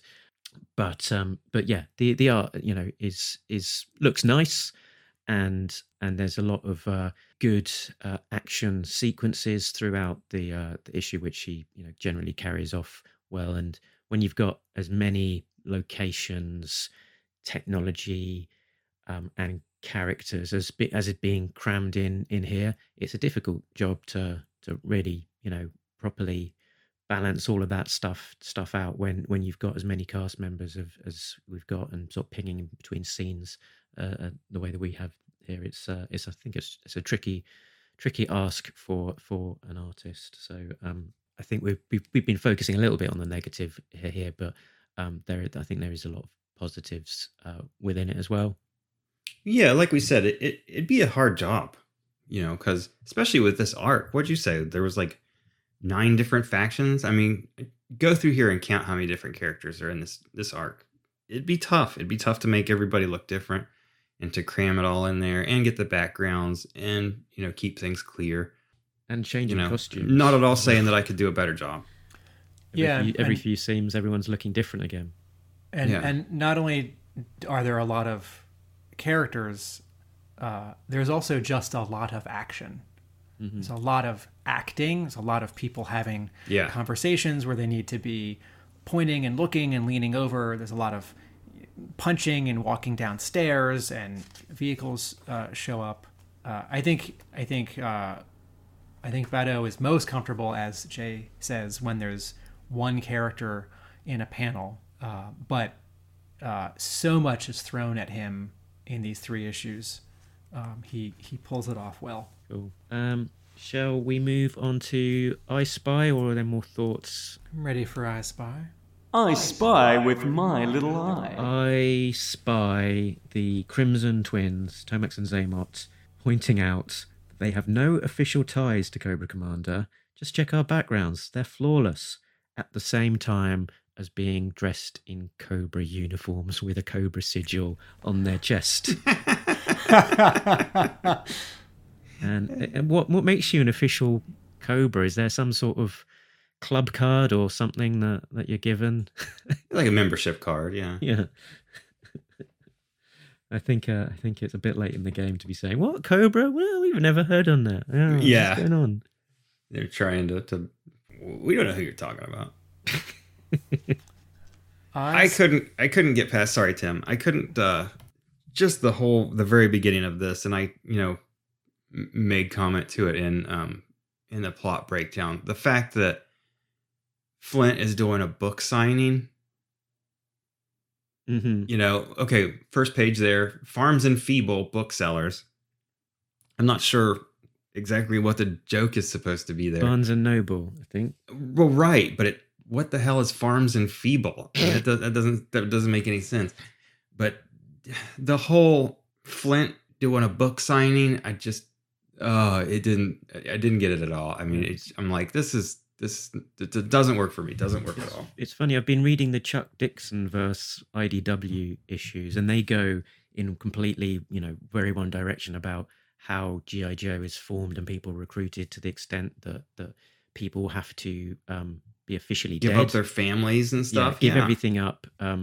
Be signed off on in official paperwork as being dead and no longer existing. Top ultra hush secret, which is close, close to the Hammerverse as well. That Mm-hmm. Joe is very secretive, whereas here book signing tour. What? Yeah, It's I completely was the other not a direction, fan of isn't it? this. So there's this long line at this book signing, and in that scene where Duke is comforting Lady J because Flint is now missing, she says, "I knew this would happen one day, going public with his identity." And Duke says, "Hey, Colin Powell is public. You don't see him disappearing. Everything's going to be okay." And then in one of the letters pages, the editor mentions this, that the Joes are now public, or at least this one or two are. I think that is either, I think that's the animus for this story, right? Like when you go public, you put yourself at risk, or you put your loved ones at risk. So either that's the idea, but the story is then too much about the torture and the battle and the intelligence to get this person back, and we need more of a scene where Lady J and Flint are like arguing at home on a day off from G.I. Joe. It's like, hey, honey, I wrote a book. Like, oh yeah, how's your novel going? It's great. But to publish it, I need to go public. It's like, well, let's talk to Duke. Can I go public? Like, yes, no. So either it's the animus for the story, but it got lost, or it is a sort of after the fact explanation. It's like, well, how would someone know to kidnap Flint? Oh, well, what if he's public? Like, oh, okay, well, here's a one-page scene where he should be at a book signing. I don't agree with the decision to have a Joe or all the Joes go public. It can create a lot of really great stories. It doesn't work here. If he's going to write a book, if we're going to do this, this needs to be much more about his life outside of G.I. Joe. And as a comparison, there's an episode from 1985 called Flint's Vacation, where Flint is in his civilian clothes for almost the entire episode, or maybe the entire episode, right? But he does have his beret, so you know it's him, right? So he tells a couple Joes that he's going to go see I think it's his cousin, and then he drives to Pleasant Cove, and he drives in a red convertible, and he sees his cousin Ted, and Ted is like flat. He's like, hello, Flint. And he like recites some platitude about how he has to go to sleep early, and Flint's like, wait, is Cobra here brainwashing people? The episode's a lot of fun. So my I Spy is that Flint's red sports car that's being towed out of a ditch or like the side of the road when the intelligence is tracking down that he is missing. I guess Flint likes hot red cars because he has a red convertible in this issue, and he had a red convertible in this 1985 episode. Nice. But my writing critique is I need more of this other life outside of G.I. Joe and being an author. Otherwise, it feels like too thin of an explanation for how he's discovered. Yeah. Okay, I spy a nullifier in the role of a muscle man guy in Destro's team. Sort of oversized, somewhat similar in feeling to Mouton from as recently appeared in G.I. Joe, a real American hero, sort of that oversized powerhouse role. And I went back to look at the file card to see how it tallies up. So the nullifier is the anti-gravity pod pilot, I guess. So you wouldn't think, a driver, are they going to be super muscly? But looking at the file card, it says these AGP pilots require a 6-hour weight workout every day simply to maintain their massive physique. Holy cow. And high levels of endurance. Such training is necessary in order for them to command a vehicle that can reduce a normal man to a gelatinous pulp during the course of a simple turn. Nullifiers are fed solely on a diet of high-protein gruel that looks like grey mush and tastes like wet cardboard. Their muscles are always sore and their nerves are constantly on edge from the stress. Consequently, a nullifier has the temperament of a rabid pit bull and more likely to bite. A great file card there from Larry, I assume. So yeah, interesting to not up to this point, don't think I'd ever read that file card before, but yeah, interesting to find out more about that character and how it ties to how the character is portrayed here. I was getting a little bit of a Cobra snake armor vibe from that brief appearance. And Destro says, nullifiers, your armor can take those bullets, so get in there and fight. I spy another 2-3 pages of this pit diagram. So at the end of at the end of all 3 of these issues, facing the final page, the final page of each story, we have another turn it sideways, green and white lines on black, sort of like computer grid diagram of the new G.I. Joe pit. And we were underwhelmed when one of these showed up in a previous episode. It was the motor pool. And I... Are you any more whelmed by this one?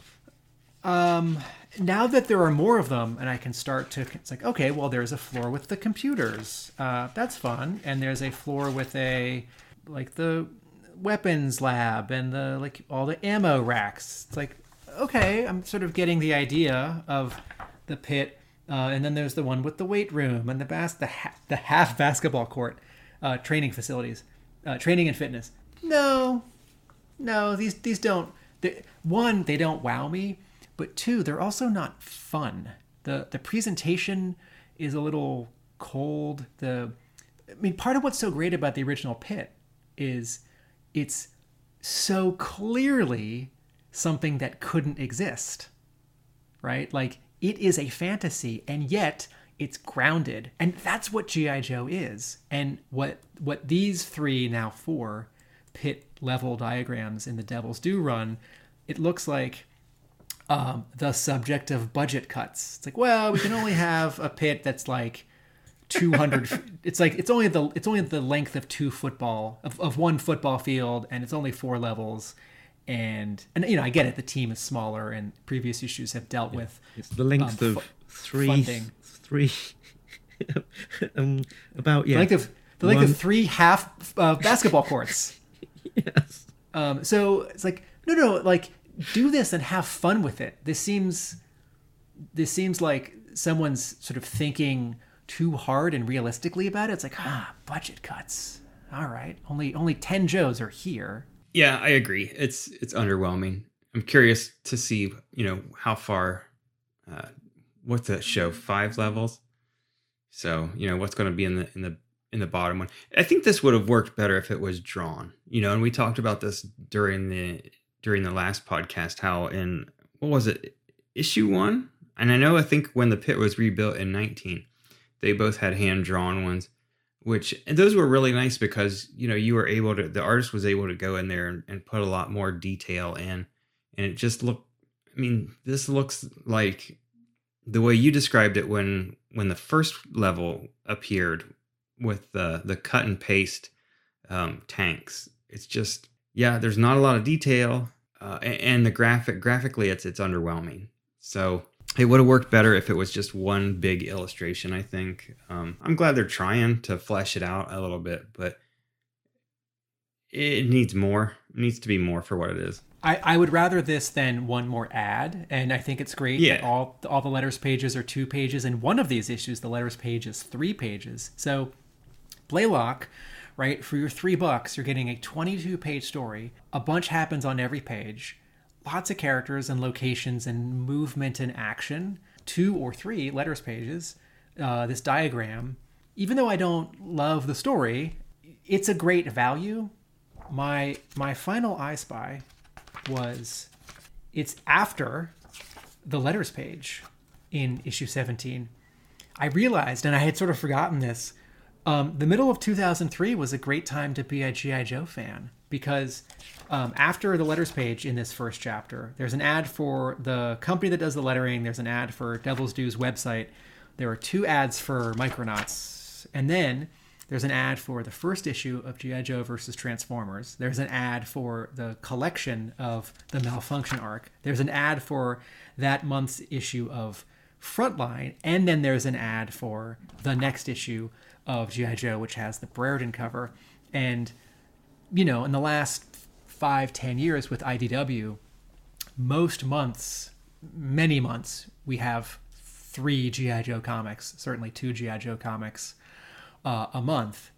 But that also happened in 2003 when, there's a main book and a spin-off, and then also this Transformers crossover, and there ended up being a lot of Transformers crossovers. So my I Spy is just a reminder of how much I like to read the actual issue rather than an online version or the collection when I go back to reading something like this because I want to really place myself in the time, see the ads, see the reminders. Yeah, it gives you a bigger picture. Very good. Yeah, and then particularly the ads, the letters page as well. It's sort of interesting to get a sense of how people are reacting and responding to some of this stuff as it's coming out. Quote of the week, quote of the week, quote of the week, quote of the week, quote of the week, quote of the week, quote of the week. I have a favorite line. It's in the 3rd chapter, issue 19. It's the scene you referred to, Mark, where Flint doubts Destro's intentions, and Gung Ho says, "I don't like it any more than you, but it's the way it had to be. Destro's a lot of things, but dishonest isn't one of them. Let her go." Just a nice encapsulation of the theme of this arc, right? Sort of, the dishonor of torture, honor among thieves, these bad guys who team up, strange bedfellows, the good guys and the bad guys teaming up, trust and mistrust. And like I said earlier, any scene where Destro says or demonstrates that he's a bad guy with a code, which refers back to his file card, right? I love. And you mentioned Strange Bedfellows. I think that was the name of the issue as well, where Destro and Flint and Lady J team up to rescue his castle from Major Blood. That's right, isn't it? I'm sure it was, and that was definitely a reference that I intended to make. Good. Yeah, you probably wouldn't see Gung Ho or somebody else make a similar remark about Cobra Commander, or definitely not Major Blood. I mean, when you guys were reviewing the most recent A-Raw, where Baroness is kind of working against Major Blood, the whole theme through that issue, to me, what I got out of it was Major Blood is always a scumbag. I mean, he's like just, and Duke mentioned this in issue 5. He was like, of all the Cobras, he's like, I just really couldn't stand that guy. I mean, he's, his file card says mercenary, and he is always portrayed as just the biggest dirtbag mercenary that you can pick. And Destro is almost the opposite. So it's, it's nice to see Destro get a little nod here that he's not Major Blood kind of character. And just fact checking myself there, issue 57, Strange Bedfellows, side by side with Destro. There we go. Very good. Shall we give this one a score in our Yo Joage? Yeah, I'll go first. So, because I'm always the grump. Good. I don't have to go first this time. I give this a 5. There's a lot going against it, as I have cataloged, but the Devil's Due team is starting to find its wings. I've said this before. I would rather 3 issues with too much happening in it than 3 issues worth of material stretched out to 5 or 6 issues. These are a great value. They're exciting. Blaylock has a lot of missteps, but he's trying. And on some previous arcs, I don't think I was willing to give the writing the benefit of the doubt. Here I am. And a lot of that is helped by Badeau's good artwork that is not always up to the challenge of how much the script is throwing at it. But it's the story is still, except for a couple of these details, like the scalpel and the Flint and Baroness hiding behind like a potted plant and the bad guys not seeing them. The story almost works for me, so 5. Okay, I'm probably in a relatively similar place. I think I'm going to go 6. Don't know that the story necessarily completely connected with me, but I appreciated the story, what the story was trying to do. It was juggling a lot of plot and a lot of characters. It was very much like a big blockbuster movie at points, and there was a lot to like, even if there were some relatively minor missteps in terms of some of that clarity, some of the characterization, but all in all, a fun jaunt, I think.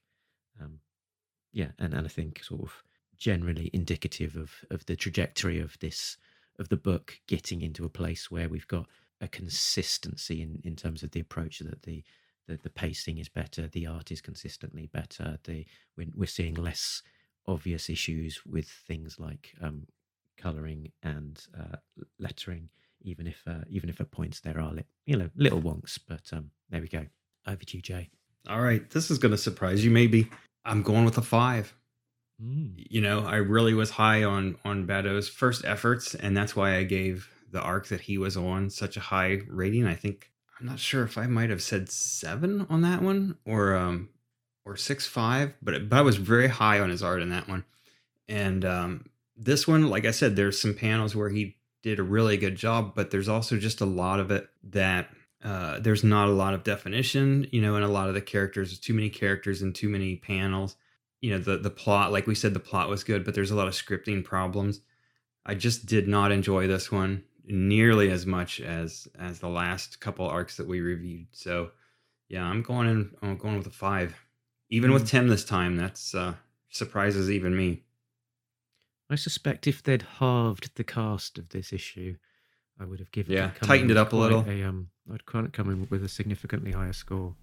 Or if it had been 4 issues and not 3. Yeah, I mean, they just tried to cram a lot in here. Perhaps. But then we'd got one more issue of the same story. I wanted to move on to the next thing. And that's kind of the way I was when I was reading it. That's my biggest thing is like, I want this to be over. As I was reading it, I was thinking, I've got one more issue to go through.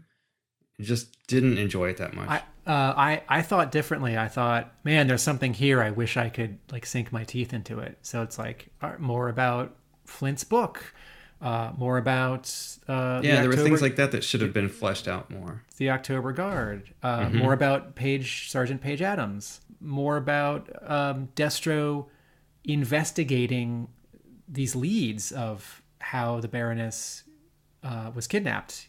Like when he finds these one or two informants, there's this guy who's calling him, and then there's someone in a chair that he's shot, and I can't quite tell who that is, or if we're supposed to know who it is, or if it's just like informant. Nothing about that's clever. It's just like sort of righteous anger. Like Destro's gonna get the jerk who took the Baroness.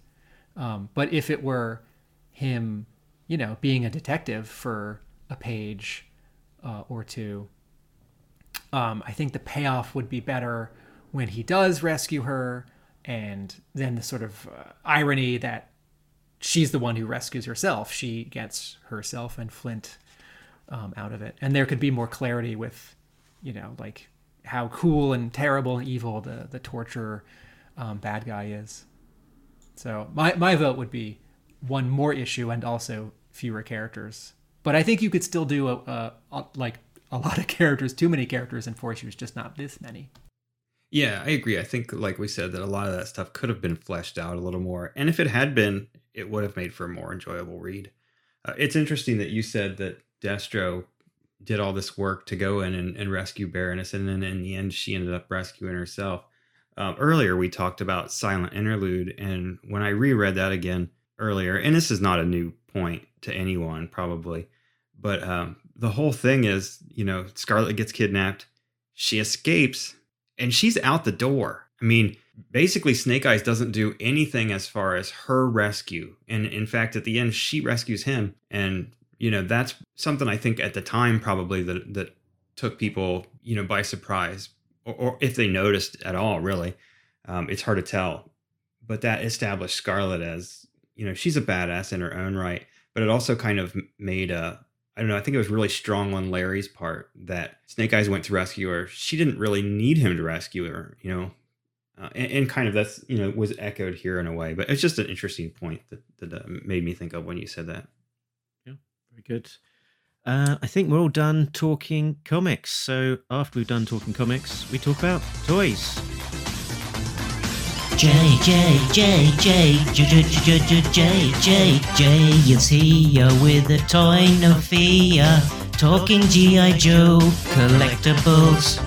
It's a favorite figure, let's pull the trigger, 3 3/4 inch or bigger. J.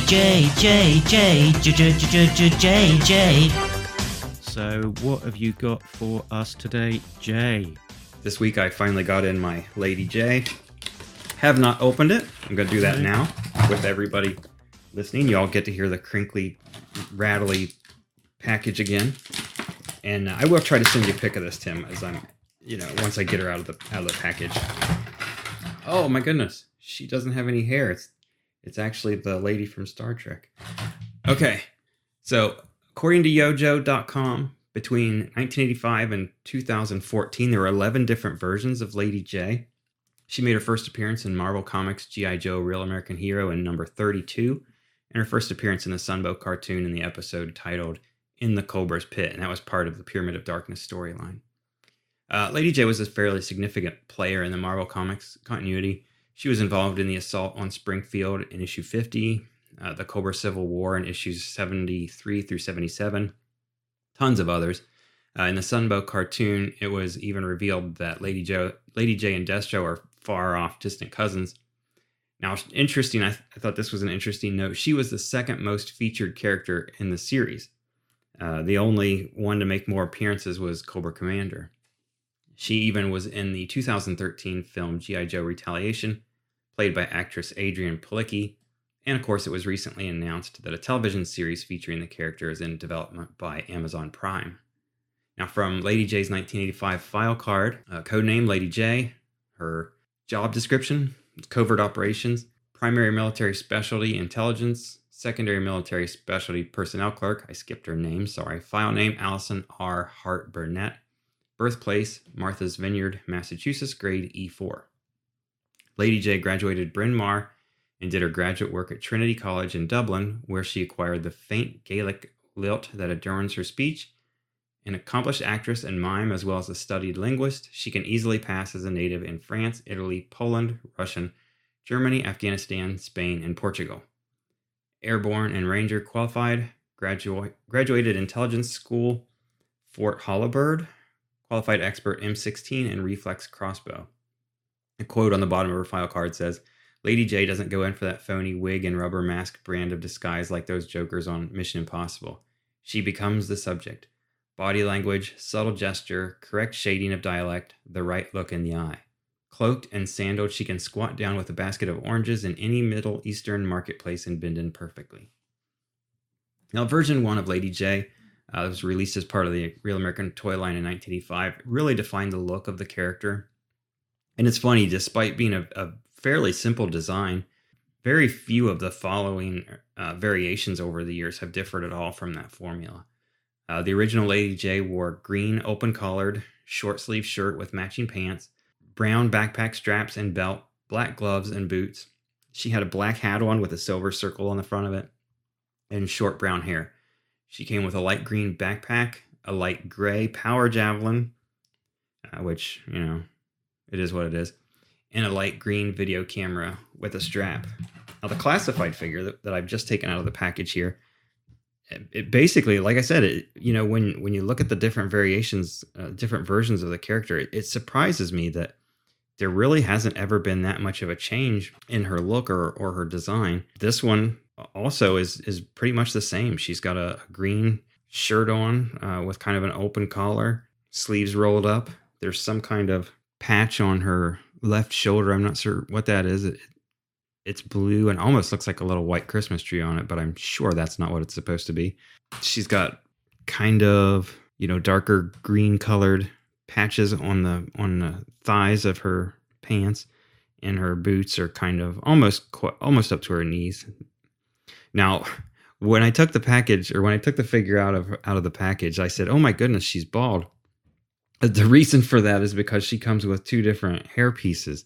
One is just hair, and the other one is like hair with a baseball cap.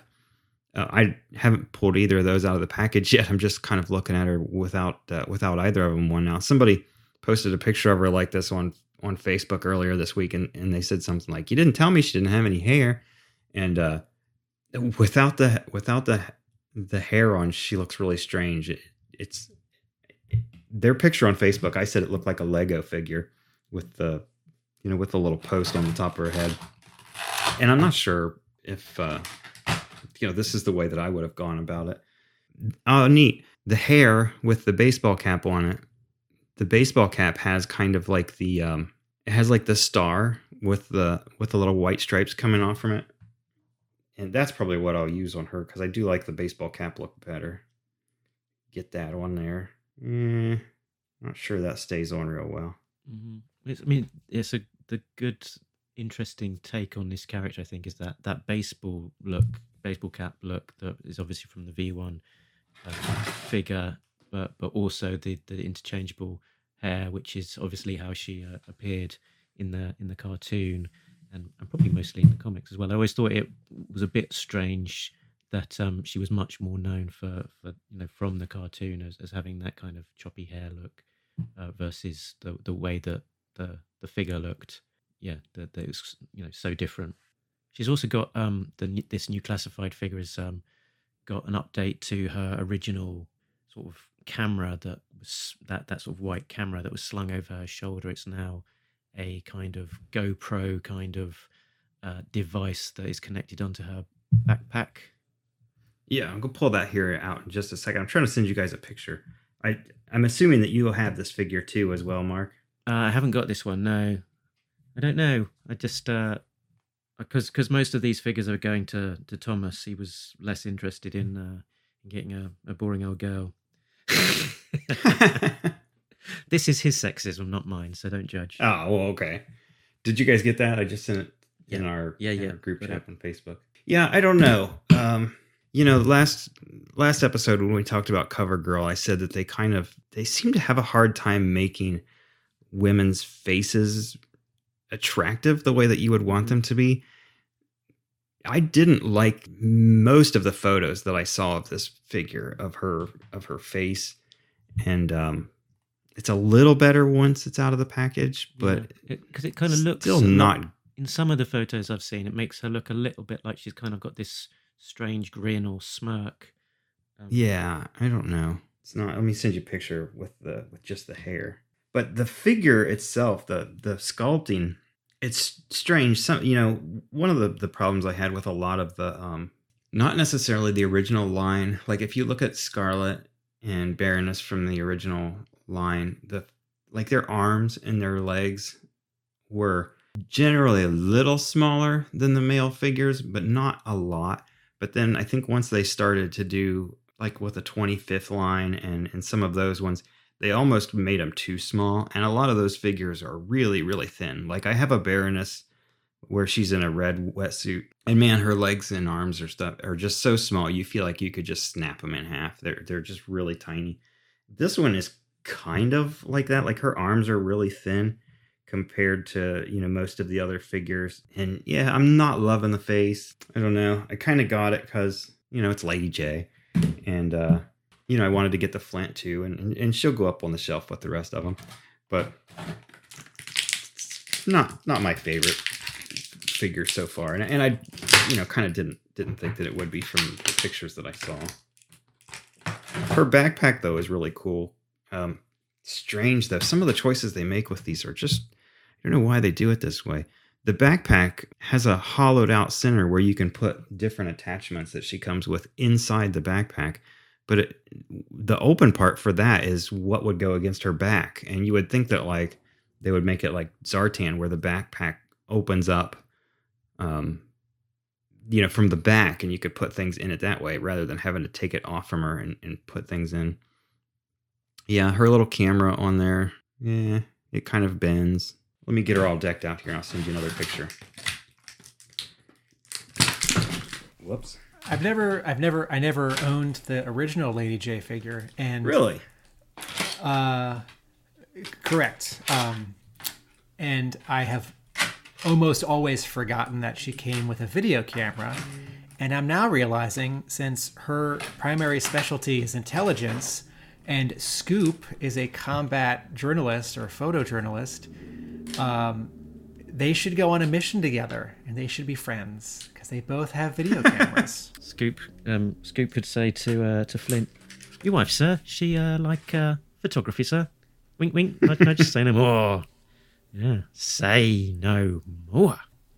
I wonder. You mentioned that that Lady J was in the cartoons almost more than any other character, which was interesting. Wouldn't have thought that, but I wonder to what extent the character and the voicing from Mary McDonald Lewis Yes. I think she, what kind of imprints that made on a lot of impressionable young boys watching the cartoons. Quite a sort of husky, memorable, good voicing there from certainly defined the character. I mean, I think a lot of those voices in the cartoons, even if you weren't a huge fan of the cartoon, most likely if you watch, if you read the comic book or you liked the property at all, you were going to catch a few of those episodes. And when you were reading the comic, at least for me, it was those voices that kind of informed the way that the characters sounded in your head.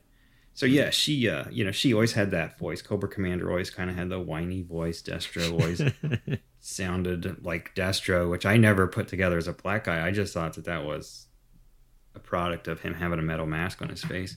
It's worth remembering when we think of the 10 or so most popular G.I. Joe characters, Cobra Commander, Destro, Baroness, Flint, Duke, Lady J, Snake Eyes, right? That when these characters were hitting, there were fewer toy lines competing with G.I. Joe. Right. And the volume of sales of the few action figure lines that were happening at the time and popular was much higher. Similarly, when the G.I. Joe cartoon premiered, there was not as much competition, right? There was not original animation on cable TV. And in terms of like original weekday animation, there was almost nothing. There's He-Man, and then otherwise Saturday morning is the place to find new animation. And similarly, right, because of the TV ads and how people can find the toys at like every store and some drugstores, every toy store and some drugstores. The comic makes a huge splash and it's a top subscription seller for Marvel. So I think what's sort of embedded in all of our comments when we like think of Duke and like your picture of Duke is a still from the cartoon or like the action figure, or we think of Lady J and we like hear that voice, or we think of this, like, it's an overused word, but like her iconic look that hasn't been changed very much, is that when these like 10 or 20 sort of most favorite G.I. Joe characters were first released, it was in such a concentration for the audience. And the brand benefits from that. If you were to say it pessimistically, the brand coasts on that. The brand relies on that 20, 30 years later, right? Like everyone knows like Duke, Cobra Commander, Snake Eyes, Baroness. So when a character like Lady J doesn't show up in the comic, like she doesn't show up in the comic as much as I think she does. And she shows up in the show a lot, but once it's 1986 and there's not a new Lady J action figure to sell, she's not in the show, which is what the show was doing. Like after 2 years, it's like, no, advertise the new toys, right? Don't put in the old toys. And there are memos to that effect, like going back and forth to the animation people. So I feel like sometimes, and I mean this in a good way, this isn't a criticism, Duke and Lady J and these like 5 or 10 or 20 characters, they sort of expand, their reach is further sort of in our memories and through time than maybe their reach actually was at the time. It's like, surely Lady J's been in 50 issues of the Marvel comic. Like, no, I'm just like hearing that voice and seeing her throw a really cool javelin in the cartoon in my head.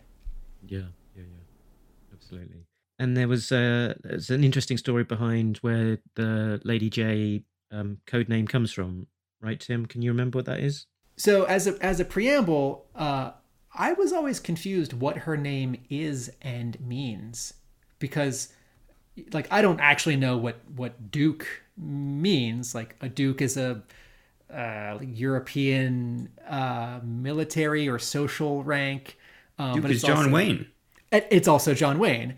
Snake Eyes is like a thing. I know what that means. Like Cobra Commander is what he does. Destro is like a cool word that also ends up just being his last name. I don't know what a Lady J is. And as a kid, I think my brother and I just assumed it's like Lady Javelin because she throws javelins. But to my knowledge, no story has ever explained what that means.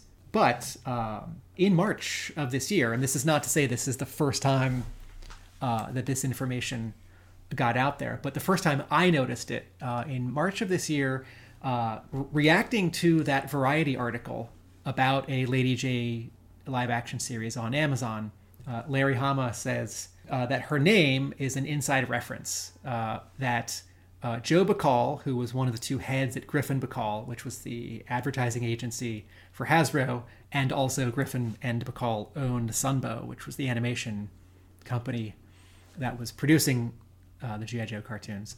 Joe Bacall's wife had a nickname, which was Lady J. And I don't know if that's spelled J or Jaye. And if I had Ron Friedman's autobiography, right? Ron Friedman is best known for writing the animated Transformers the movie. But for G.I. Joe, he's best known as somewhat writing the animated movie, but maybe more importantly, the first 15 episodes. And I believe that this is a character that came first from him for the show and not first from Ron Rudat and the toy development team at Hasbro. One more note about the figure, and this goes back to kind of what I was saying about how the female figures sometimes are very thin, like their arms and legs are very thin. This figure is, in the pictures that I sent to you guys and pictures that other people have seen online, we'll include them in the videos too. Her arms are very small, and they have this thing where some of them are essentially double jointed, like in the elbows. And hers is like that, but her arms are so small. And sometimes these figures, when you take them first out of the package, there's certain figures that are kind of loose, like in their waists, will kind of wobble. I think the Snake Eyes had an issue with that. But then there's other parts that are just so tight that, like, I'm actually afraid to try to bend her arms, because I feel like if I try to bend her arms too much, that they're gonna break. So that's definitely I think that's a flaw in the construction. You shouldn't ever feel like I'm gonna break this if I try to pose her. I hear a lot with these 6-inch figures that the experts in the game say, pop them in a glass of right. water for a little while and soften the joints up before you start manipulating them too much. And that sort of helps then with... And I'm sorry, but that's bullshit. You should never have to do that with it. I mean, seriously, you shouldn't have to do that with a new toy. When I got my Viper, I took the goggles out of the package and tried to put those on his head, and they broke immediately. And I got on Facebook and complained about it, and somebody was like, "Oh, you should have boiled it in water." And I'm like, that's ridiculous. That's absolutely ridiculous that you should ever have to do that, or anybody should say that you should have to do that. Think about the little kid whose parents buys him this, and he opens it up, and immediately something breaks right off the bat. Well, he should have boiled it. He's 8. It aggravates me. It aggravates me with this line and about fans that say things like that. Sorry, that was inside Jay's mind right there. Inside Jay's mind. There we go. Jay and yes. And Mark, can you guys speak to the package artwork for the classified Lady J? Hold on just a second for me. So I found the artist's name. This is Scott Fisher, it says. Yes, this is... Oh, is it credited on the box? No, I found that on Hasbro's website. Okay. Yeah, I don't know that these things are ever on the box. No, I don't think they are. It's okay. The way that these packages are made, there's just not a big enough area to really show the artwork. Like, you're looking at the front of the package, and I'm gonna say maybe it's 1/6 of the area that you're looking at. Yeah, it's just like sort of a tiny space on the kind of bottom right of so the box, you really can't. And then on a bit more on the side. Yeah, when we were kids, and now looking back at it, we say, oh well, the package artwork was one of the first things that caught our eye. I can't imagine that anybody is going to say that about this line. No. Some of the packaging artwork has been nice, but it's secondary. I mean, you've got this big window. There's the figure. The artwork is on the side, like on one side, and a little bit on the front. It's nice. I mean, it's a good piece. It's better than some of the other ones. But yeah, the way that the box is designed, it doesn't do anything for me as far as highlighting or making that original artwork. It seems to me like if you're going to have different artists do all these different packages, you need to show it off a little bit more. And I don't feel like they do that. And again, no file card. No, it's always going to be a problem. It's got those sort of markers on the box. Yeah, you can go and there's no key. Then you go on the website. You have to go on the website to see the key. Ugh. Honestly. Seriously. Don't even get me started, Mark. I'm telling you. It'll be Inside Jay's Mind Part 2. Yeah, as we all know, and has been established over the course of history since the introduction of the line in 1982, that generally people just didn't care about the file cards. They didn't add a lot to the character and how we so it's only natural they get rid of it. Okay. I mean, overall, I'm looking at her now. I've got her backpack on, and one of the spears or one of the javelins in her hand. Okay, here we go. We've got abilities. Figure. We've got a skull, which means covert ops 3. Oh, are you looking at it? We've got arrows, so that's arrow weapons 3. I wonder if that Christmas tree on her arm is meant to be an arrow. Infiltration 3, which is like a shopping basket. Yeah. And then disguise 4, which is like a face divided in two, one of which has got like glasses and a hat on, which is a disguise. There we go. We've got a little biography on the website. A master of blending in wherever she goes, Lady J rejects common disguise techniques in favour of total assimilation. She speaks countless languages with a perfect accent and makes subtle changes to her body language and gestures to go undercover in any region around the globe and spy on Cobra operations. Yawn. Okay. Are we done with Lady J? Tim, did you want to say something? I wonder what percentage of people buying the classified toys keep them in the package such that this packaging is most aimed at them or beneficial to them, because on a shelf or hanging from a wall, you can see the figure in its most of its full glory, and also the artwork and also the logo. I wouldn't say too many. I think most of what I've seen pictures online, people will have them on a shelf and they kind of put the boxes behind them. Or in a Tupperware bin below. Yeah, that's where mine are. But they'll have the boxes behind them with the numbers facing out. And that's the opposite side where there's any artwork.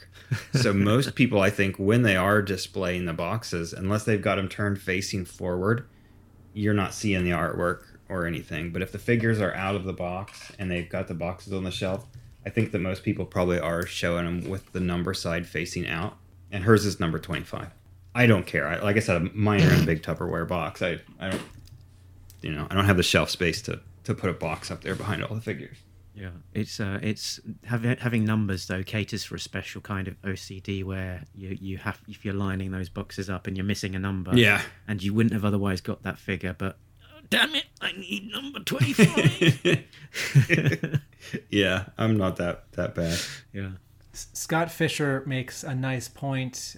I'm not sure if this is his blog or reprinted from his blog, or if he's guest posting on a website called Muddy Colors, and he says, one glance at that packaging will tell you it was an interesting compositional challenge. Oh yeah. We get a small image of Lady J on the front and another long vertical on the side. But here is the thing. Both images had to work together as one 18 by 24 poster image.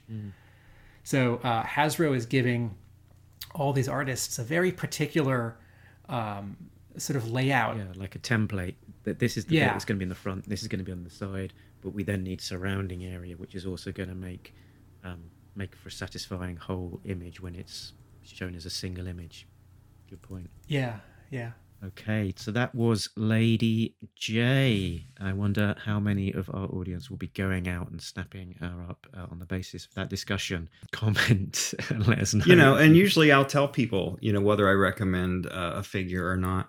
This one just kind of depends on, like we've talked about, how big of a completist are you, how big of a Lady J fan are you? It's not a bad looking figure. Once I've got her backpack on and the javelin in her hand, the hat I put on instead of just the regular hair, she's standing there. She looks all right. She'll look good on the shelf with the other ones. So I mean, I wouldn't say that I don't recommend it. Probably the only one that I would say I have no interest in getting whatsoever would be the Prophet Director Destro. That one doesn't belong on any shelf. But this one's all right. I wouldn't not recommend it. Okay. My 2 cents are, from looking at photos, I like it. The Prophet Director Destro? No, sorry. Lady J. Okay, yeah. Lady J. Good. Ironically, from Jay, the photos... Prophet Director Destro is the only figure that my brother wanted and has got. So, different strokes for different folks. It's yeah, I guess. So, let's be honest though. We've been talking for a while, but this is all just really a preamble for everyone's favourite bit of the show. So let's get straight to that with some innuendo. This is how the story goes. Attention. At this moment, you are now listening to Talking innuendo. If you are offended by words like Sucking, flesh wound. Willy, Pete. Balls, crystal balls. Hypno shield. whatever, take the tape out now. This is not a pop album. And by the way, suck my Grandmother's brick in a Prada handbag. So if you're in the right frame of mind, a lot of G.I. Joe names can sound a little bit dirty. So the purpose of this segment is whether I can get through a list of 5 dirty sounding G.I. Joe names without making the co-hosts titter, which includes the word tit in it. So if without further ado... Yes, it does. Oh dear. Without further ado, I'll get started. Okay, I'm checking that the mics are not muted and ready to go. So, Green Shirt Johnson. Tim broke first. Wow. Very good, sir. Very good. Don't like this game. I can't believe it. I got in there with a topical one, from a reference to the show. Hooray!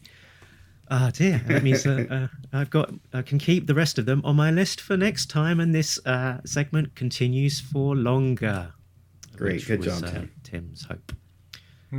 Okay. Very good. So that's us done with talking most of the stuff this episode.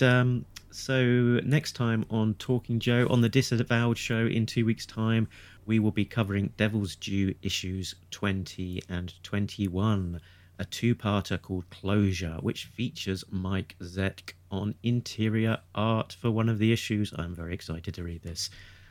Back on the regular show, we will be continuing our coverage of ARA as it comes out up to the minute. The exciting new arc is Murder by Assassination, with writing from Larry Hama as normal and artist Andrew Griffiths, and featuring a brand new Joe Sherlock. And in between then and everything else, we'll be fitting in some specials like our sketchbook shows. You can find us in all of the usual places, talkingjoe.co.uk. That's talkingjoe, one word. .co.uk is our website, which has the links to all of the places, which include all of the different podcast platforms, the link to our Facebook page where there's always lots of interesting discussion going on, the Twitter page, the Instagram, and contact details, as well as the link to Patreon. So big thanks to all of our backers that include Richard, Sam and Jay, who are getting early access to episodes as well as some exclusive content. Jay, remind us where we can go if we want to see you drawing pictures of things. Break Room Sketches on Facebook. Excellent. And Tim, I imagine you probably don't have anything out there in the internet. It's you just come on here, do your bit and don't have anything else going on outside. Is that correct? Or if our listeners would like to experience the renovation of my comic book store, which has been going since July of 2020, I have posted weekly 1-minute video updates, and some of them are hilarious, whereas some of them are just informative. You can find those at Instagram Hub Comics, that's HUB, or YouTube/Hub Comics. On YouTube, there's a playlist with the first 17 ads, and then another playlist with the next 15. And in another week or two, I think I can finally make a playlist with the next 15 ads. But separate from my comic book store, you can read all about me and G.I. Joe at A Real American Book, and I'll give you a tease. It won't be ready for a few weeks, but I'm starting to work on, I think it's going to be a 3-part blog post essay about, this is going to sound abstract, a G.I. Joe figure I found in my house. That is abstract. Yeah, do head on over to A Real American Book to see all of those wonderful posts, as well as the checking out the Hub Comics updates. So it's a weekly dose of joy when you get to see what's happening in the world of the Hub Comics renovation. But when all is said and done, you can catch us down the road. Because we've been Talking Joe. And we're all out of Joes. Laters.